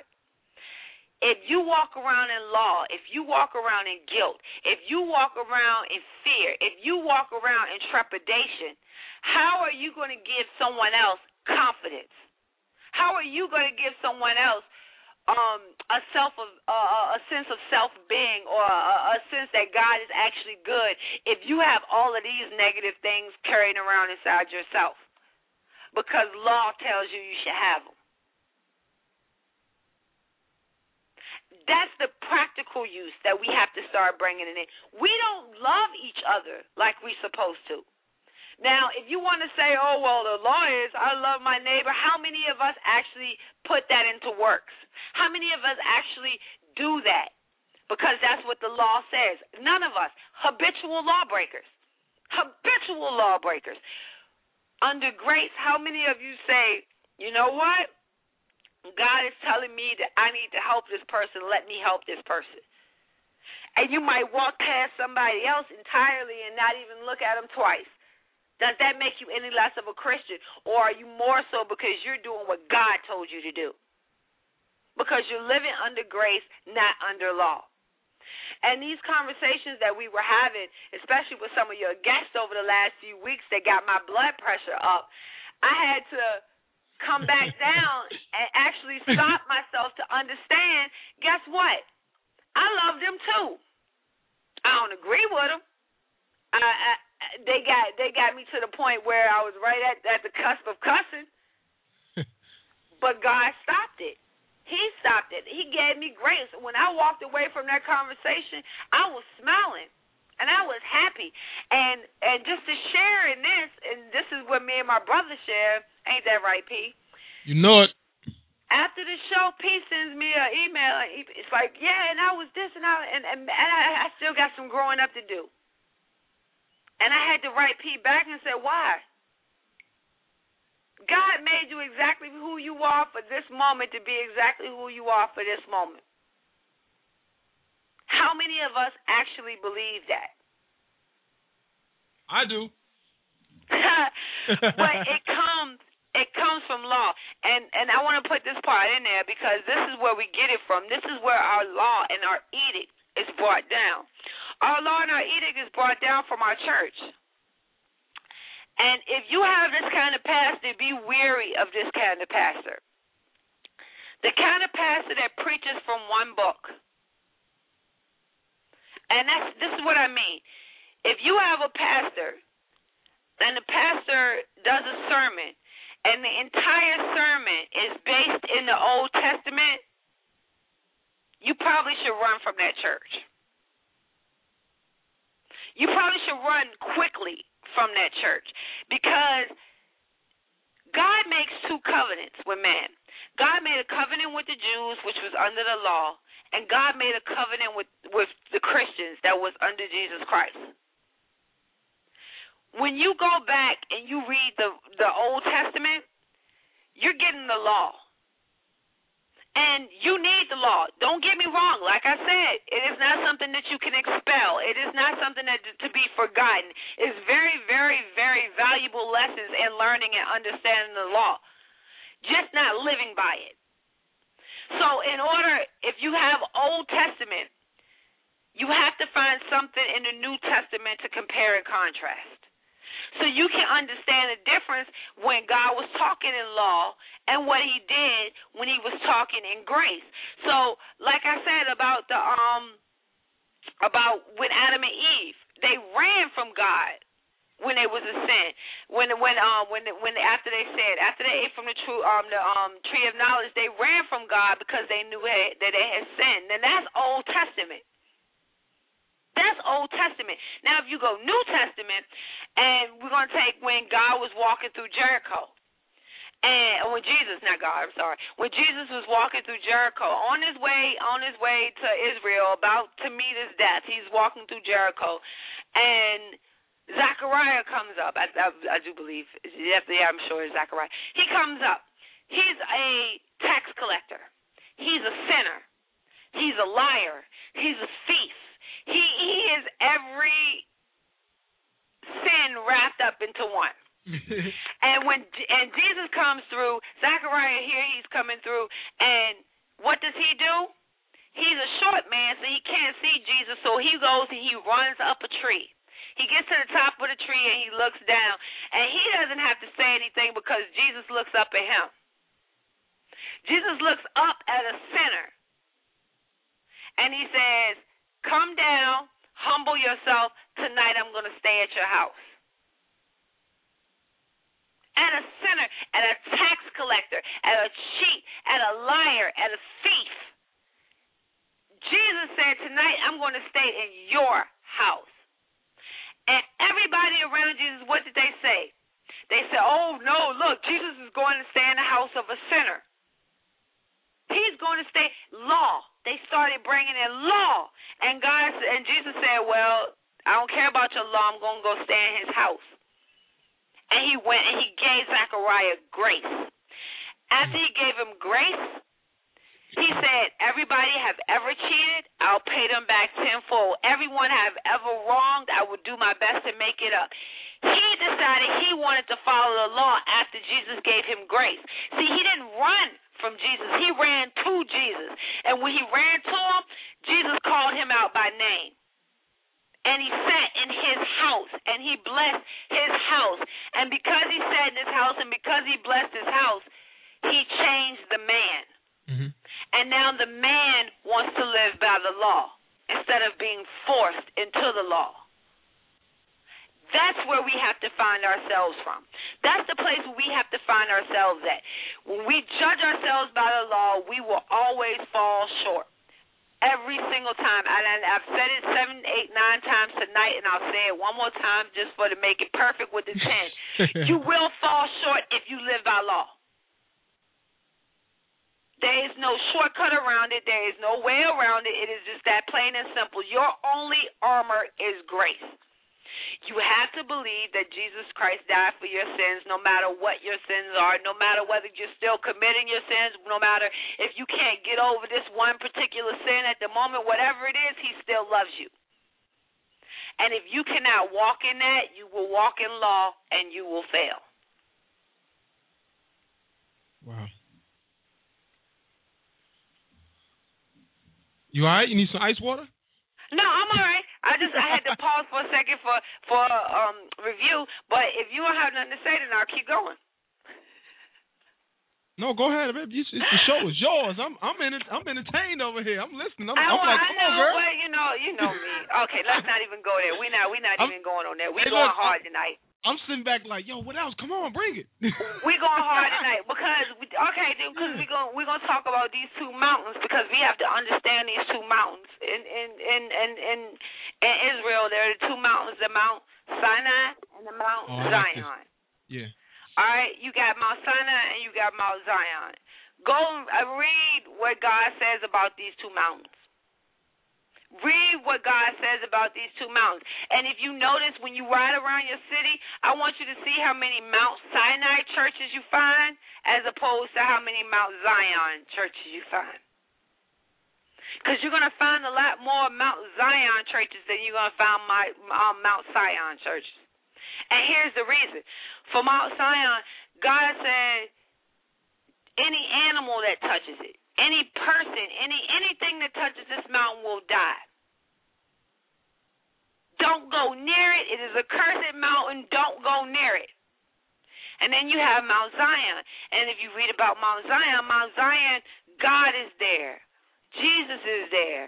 The whole host of angels are there. All of these great men that came before you that Jesus rose and brought to heaven, all of these men are there. They're sitting on the top of Mount Zion. And you have these two mountains, one of death, one of life, one of sorrow and one of joy, one of emptiness and one filled with the host of heavens. You have these two mountains. These two mountains are law and grace. God said, don't touch law. You will fail. There is death. There is sorrow. That you will fail if you touch Mount Zion. You will fail if you touch law.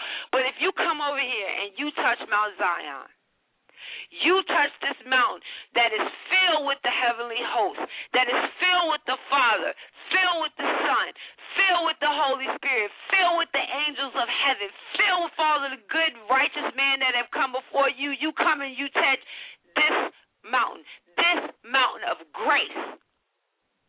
Come and put your spirit on this mountain. For here you will find everlasting life. Everlasting. So when Jesus said,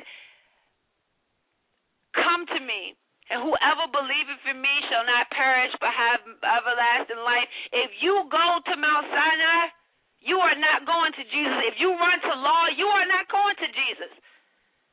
You're going back to the Old Testament. You're going back to God's first covenant. It did not work out so well.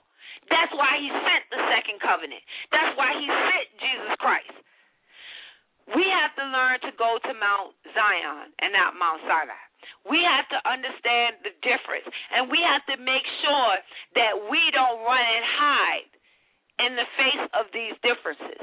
We have to learn how to take the pride out of ourselves, because a lot of us are walking around so prideful and we don't even recognize it. I can do this. I can do that. I can accomplish this. I can. Really? Can you? Can you? And then all you have to do is add that one little statement that makes it all true. But by the grace of God. But by the grace of God, we can save this country. But by the grace of God, we can bring down our debt. But by the grace of God, we can transform our communities into what God would actually want them to be, not the cesspool that we've turned into. But by the grace of God, can we solve the problems of this country. Now, all of that is true. But if you walking around saying, I can save this country, I got all the answers, I know what's right, none of that is true. None of it, all of that is law and pride. None of that is touched by grace. None of that is touched by divine providence. None of that is cloaked in the weapon that is God. None of it is cloaked in the shield that we need to armor ourselves. None of that is going to help us win a victory or help us win a fight. All that is pride. And all that is the devil telling you, you don't need God. You don't need to humble yourself. You don't need an omnipotent Savior to forgive you. That's what that pride is saying what I can do and what I can do. And this is the point, we never look at the cost of law. And this goes for politics as well. These principles can be spread out over every single sector of your life. You see, I've explained we've did how it worked in your money, how it worked in your spiritual life, how it can work in your relationship, even how it worked with your driving. All of these principles can be spread out and put into any area or sector of your life. But to understand in law and what it means, we have turned into a country where the law says that government takes care of the weak, where the law says government takes care of the disadvantaged, government takes care of, and we never question the price. We never question the cost of what it actually costs us to have government do this. Now, mind you, I want people to think about what does it cost you to be a child of God. Does God put a monetary value on what it costs you? Now, say if people say, yes, you have to tithe. You have to tithe your 10%. If you have nothing and you can't tithe, does God turn you away? No. There is no price that God pays or puts on your salvation. The only thing that he says to you is, you got to believe in me. You got to believe that I sent my son to die for you. You got to believe he is your Savior. If you believe that, then you're okay with me. He gives you no other price, no other cost. Up front, that's what it is. Start weighing the cost of what it costs for us to take the poor and put it on government. For us to take the mistrodden and to put it on government. For us to take the least of us, the least among us, because that's how liberals like to always do it. We take the least among us and we put them on government. What is the cost of that? Now, we could talk in monetary terms. The cost is $16 trillion in debt. When government wants to become God, they run up a debt. Now, when you take your stuff to God, God did what he puts it away. He throws it away. He's done with it. He doesn't look upon it. It's not something. He doesn't want to look at your sin. He doesn't want to look at the worst of you. He doesn't want to look at any of that. He wants to look at the best in you. And that's all he chooses to look at. So you walk away debt-free with God. $16 trillion in debt with government. Law, $16 trillion. Grace, free of charge. Now, that's in monetary. What does it cost us spiritually? And this is the big thing, because when you have people who run to law instead of running to grace, you have people that run to government instead of running to God. And then when the laws don't work, you have a people that are lost.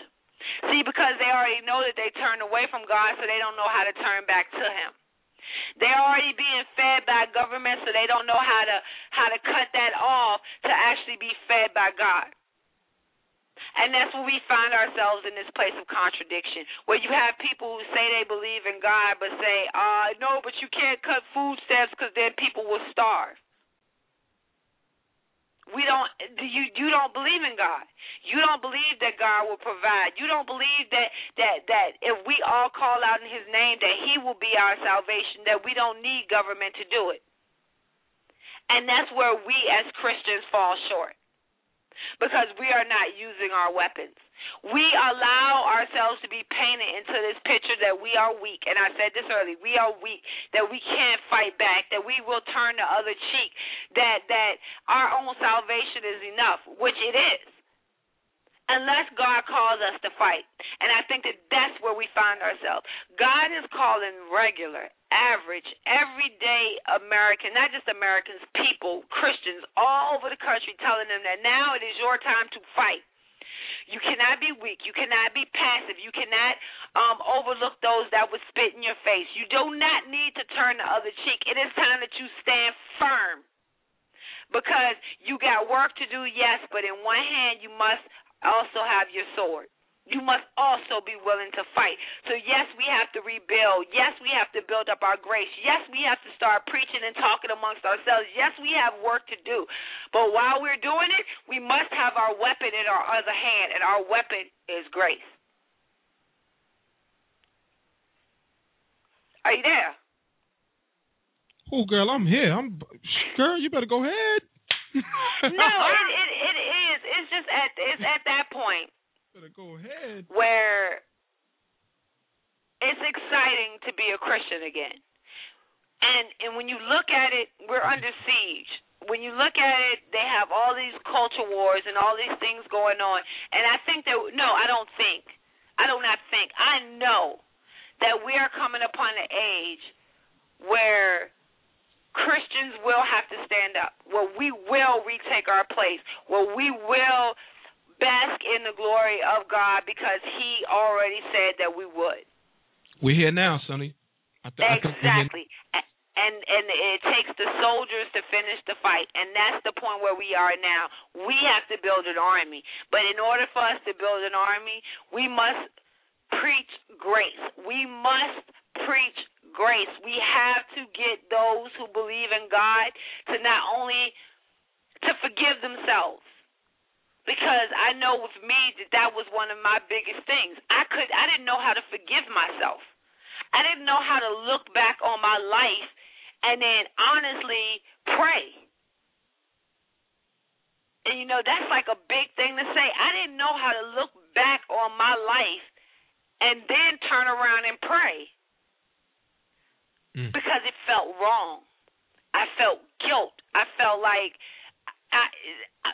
blasphemy. I felt like it was just wrong. Yeah. Yeah, we've been taught to be guilty, though. That's part of it. It's like, through life, we just been taught when you backslide, and you do something wrong, you better go to God, and tell him you suck. Man, listen, I don't knock that. Listen, I'm not picking on people. I'm not picking on that. I'm not picking on that. I'm not. I promise I'm not. And I got love for the church, and I got love for how the church reacts and how the church responds to things. But when you're home, and I want to be real clear. Let me turn my mic up on this. I want to be real clear on this. When you're home and evil is getting at you, let me say the devil's getting at you, and he's tugging on you because everything in your life is going wrong. You don't have any foundation because your foundation comes from your pastor instead of your prayer life, instead of your grace and your mercy and your education.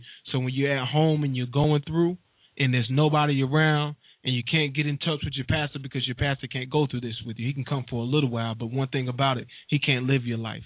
So when you're fighting them demons and you're fighting them spirits on the inside, that little thing they do when they're preaching and that music and those drums and that keyboard and that amen corner and such and such and mother such and such, they can't go through for you, baby. They cannot go through for you. And that's why what you said earlier was very, very powerful. More powerful. I know it probably flew over a lot of folks' heads, but it was very powerful. Like, have you ever, I hear your pastor laying hands on you, but have you ever humbled yourself, dropped to your knees and prayed to God and asked him for forgiveness and asked him to show you the way? Let me tell you, that's a very, very humbling experience. If you haven't done it, but you see, should try. Here's the point. Is the asking for forgiveness part. When you're asking for forgiveness, it's basically saying you don't believe that he already forgave you. and that's the law part, because that's the part that keeps tripping us up. That's the part that trips us up. He already knows what you. This is the part we have to get through our head. We act like we could actually hide it from him.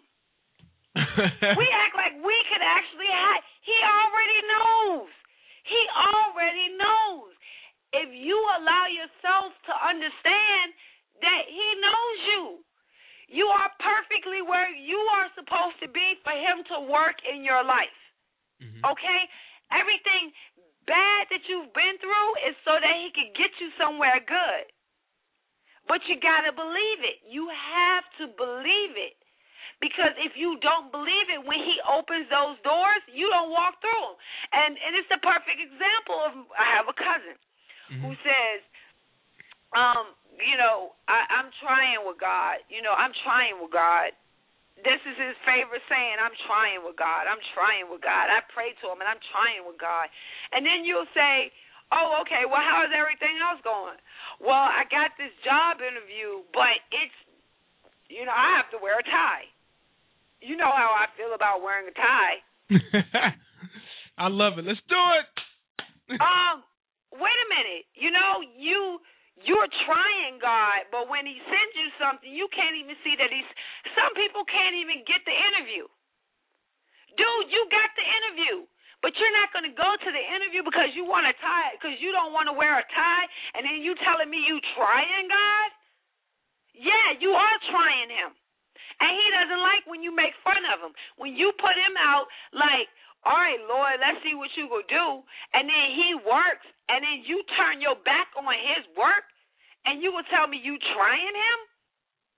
That's not grace. It is law. And we go back to it. We revert back to it.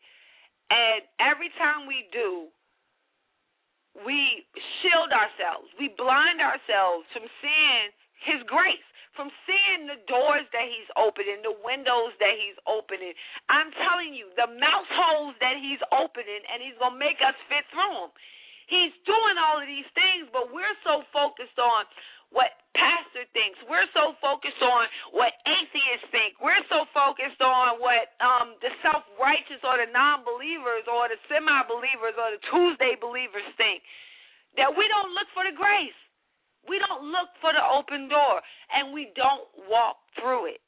And we cannot be blessed on the other side of it. And that's the only place where we're going to find our soldiers. That is where we're going to find our next group of warriors, what I like to call our 2013 warriors. That's where we're going to find them at. We're going to find them in centers. We're going to find them on street corners. We're going to find them lazy and arrogant and prideful. We're going to find sinners because that's what Jesus did. And from those sinners, he got a whole bunch of people that were willing to go out and spread his word. From those sinners, from healing those sinners, from changing those sinners. See, we got a whole bunch of self-righteous that are not changing the direction of this country. We have a whole bunch of people that walk around holier than thou, but they are not changing the direction of this country.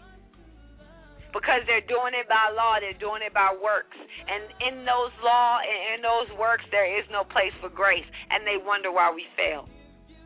It is a time when we walk on nothing but grace, and it comes in us saying, and I'm going to close it out on this one. When God said, when God looked at the world for the first time, and he saw darkness, God did not comment on the darkness. He did not say, oh, how dark it is. Oh, he did not flip a light switch. He did not light a candle. He did not go about work. God said, let there be light, and there was light.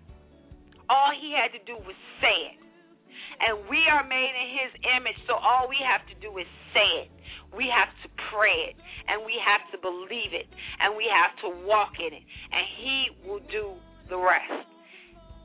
2013, can we get enough soldiers? Can we build a grace army that will not only go into our communities, but will go into churches all over this country and get out the law, get out this idea that we need a law for everything, and get back into God so loved us that he sent us his only son, that whoever believes in him shall not perish but have everlasting life. Is that the point? Can we get back to that point? Get that it, is girl. great. Woo. Sonny, you brought the pain tonight. My bad. I know we late. I'm sorry. Well, no, it is. And like I said, bro, I so much appreciate you letting me have this. It came out of the blue, out of nowhere, and I was like, it needs to be said.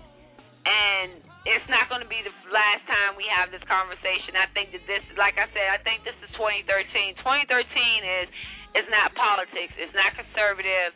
It's not liberal. It's not Democrat. It's not Republican. It's not debt ceiling. It's not any of these things. 2013 is individuals finding grace, individuals finding God, and forming an army to do that. Okay, the politics, they'll come back in 4 years. All of this mess, it'll come back. It'll be there. All of our problems will still be there. Let's not worry about them for a minute. For 1 minute, let's put them on the back burner. Let's for 1 minute say, to hell with the law. And let's make sure we are steeped in grace. After we get ourselves steeped in grace, after we get our army filled, we can go and fight those other battles. But if we cannot get ourselves to a place where we stop feeling the guilt, if we can't get ourselves to a place where we stop feeling the fear, we stop feeling the trepidation, we stop feeling like we are less than, then we cannot bring this message to everybody else. We can't bring a political message to anyone else. We can't bring a spiritual message to anyone else, a financial message to anyone else. A loving message, a caring message. We can't bring that to someone else if we cannot first realize how to fully accept it from God first. Because once we realize how to accept it, we'll know how to give it. Wow. There it is, folks. And you don't have to thank me, by the way, Sonny. But I appreciate it, man, because I feel inspired now. You know, I tell people to listen to the KRP radio show on Sunday to jumpstart your week, but you jumpstarted my week, man, so I really appreciate that. And it was all about the word, too, so that's B.I.G., man. Shout out to everybody out there who listens to the KRP radio show with @Sunny Johnson, even though she didn't give herself a big up on her own Twitter, @Sunny, SONNIE Johnson. You know how to spell it. If you don't, wrong show probably, but listen, man. Yeah, and like I said, put it on everything. You ain't gotta walk in it. You ain't gotta listen to me. I ain't trying to tell you this scripture, that scripture. I ain't trying to take the place of your pastor or priest. I don't have a calling for it. But I'll tell you what I do have. When God tells me to speak, I open my mouth.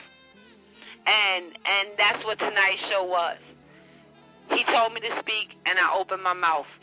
When he tells you to speak, stop looking at what you think you should be, or stop thinking that what you think you ought to be, or you got to fix this first, or you got to know. When he tells you to speak, speak. When he tells you he loves you, believe him. Walk in his grace, and that's how we're going to get our army. And that's all it takes. All this other stuff, it's important, but if we can't save people, then none of the other stuff matters. None of the other stuff matters if we can't even talk to each other and have conversations amongst ourselves where we can do these kind of things, then none of the other stuff matters. And if we decide that we can't stand up, then we need to stop calling ourselves children of God, because I don't remember Jesus walking around this earth timid or afraid to speak. So if we're going to call ourselves as children, then we need to start acting like it. And that's the message for the week. That's the message, I think, not even for the week. That's the message for the year, that we can't let our past hold us. We can't let our present hold us. And we can't pigeonhole ourselves into thinking we know what our future holds either. It's all but by his grace. And the minute we start putting that in and saying that and adding that objectively every single day to our conversations, I think that's when you're going to start seeing a change. And not only just a change in this country. What I'm really praying for is a change in our community. So we'll start 2013 off by saying this. 2013 will be the year we start to save ourselves. No doubt. Not maybe, not kinda, not should be. No, 2013 will be the year we start to save ourselves. 2013 will be the year we start to love our babies in our wombs. 2013 will be the year that we say enough with our teenagers bleeding on our streets. 2013 will be the year that we say enough. We are children of God, and God has better plans than this for us. And we want those better plans, but by the grace of God. Woo! Well, I know I don't have a cup in my hand. Oh, I do got a glass over here that used to have water in it. So I'm holding my glass up as we close the show, and I'm saying toast to 2013, the year that we come back. Yes. Amen on that one, bro. Thank you so much for having me on KRP Radio Show. All of you best listening audience on Talk Radio. I definitely have to say that. I'm just looking forward to this year. God put his hands on you. Be in his grace always. And do not think that means that you're not meant to fight. That means that you are one of the fiercest fighters on this planet. Now walk in it. Word up. With love from my team to your team, thank you for listening to the KLP Radio Show. 6.8 million for people out there who don't know. 6.8, just a couple thousand under that. 6.8 million listeners out there, man. We growing slowly, but we moving. Doesn't matter. We got a job to do, man, and we're going to keep doing it. Shout out to everybody out there. Next week will be the last show of 2012.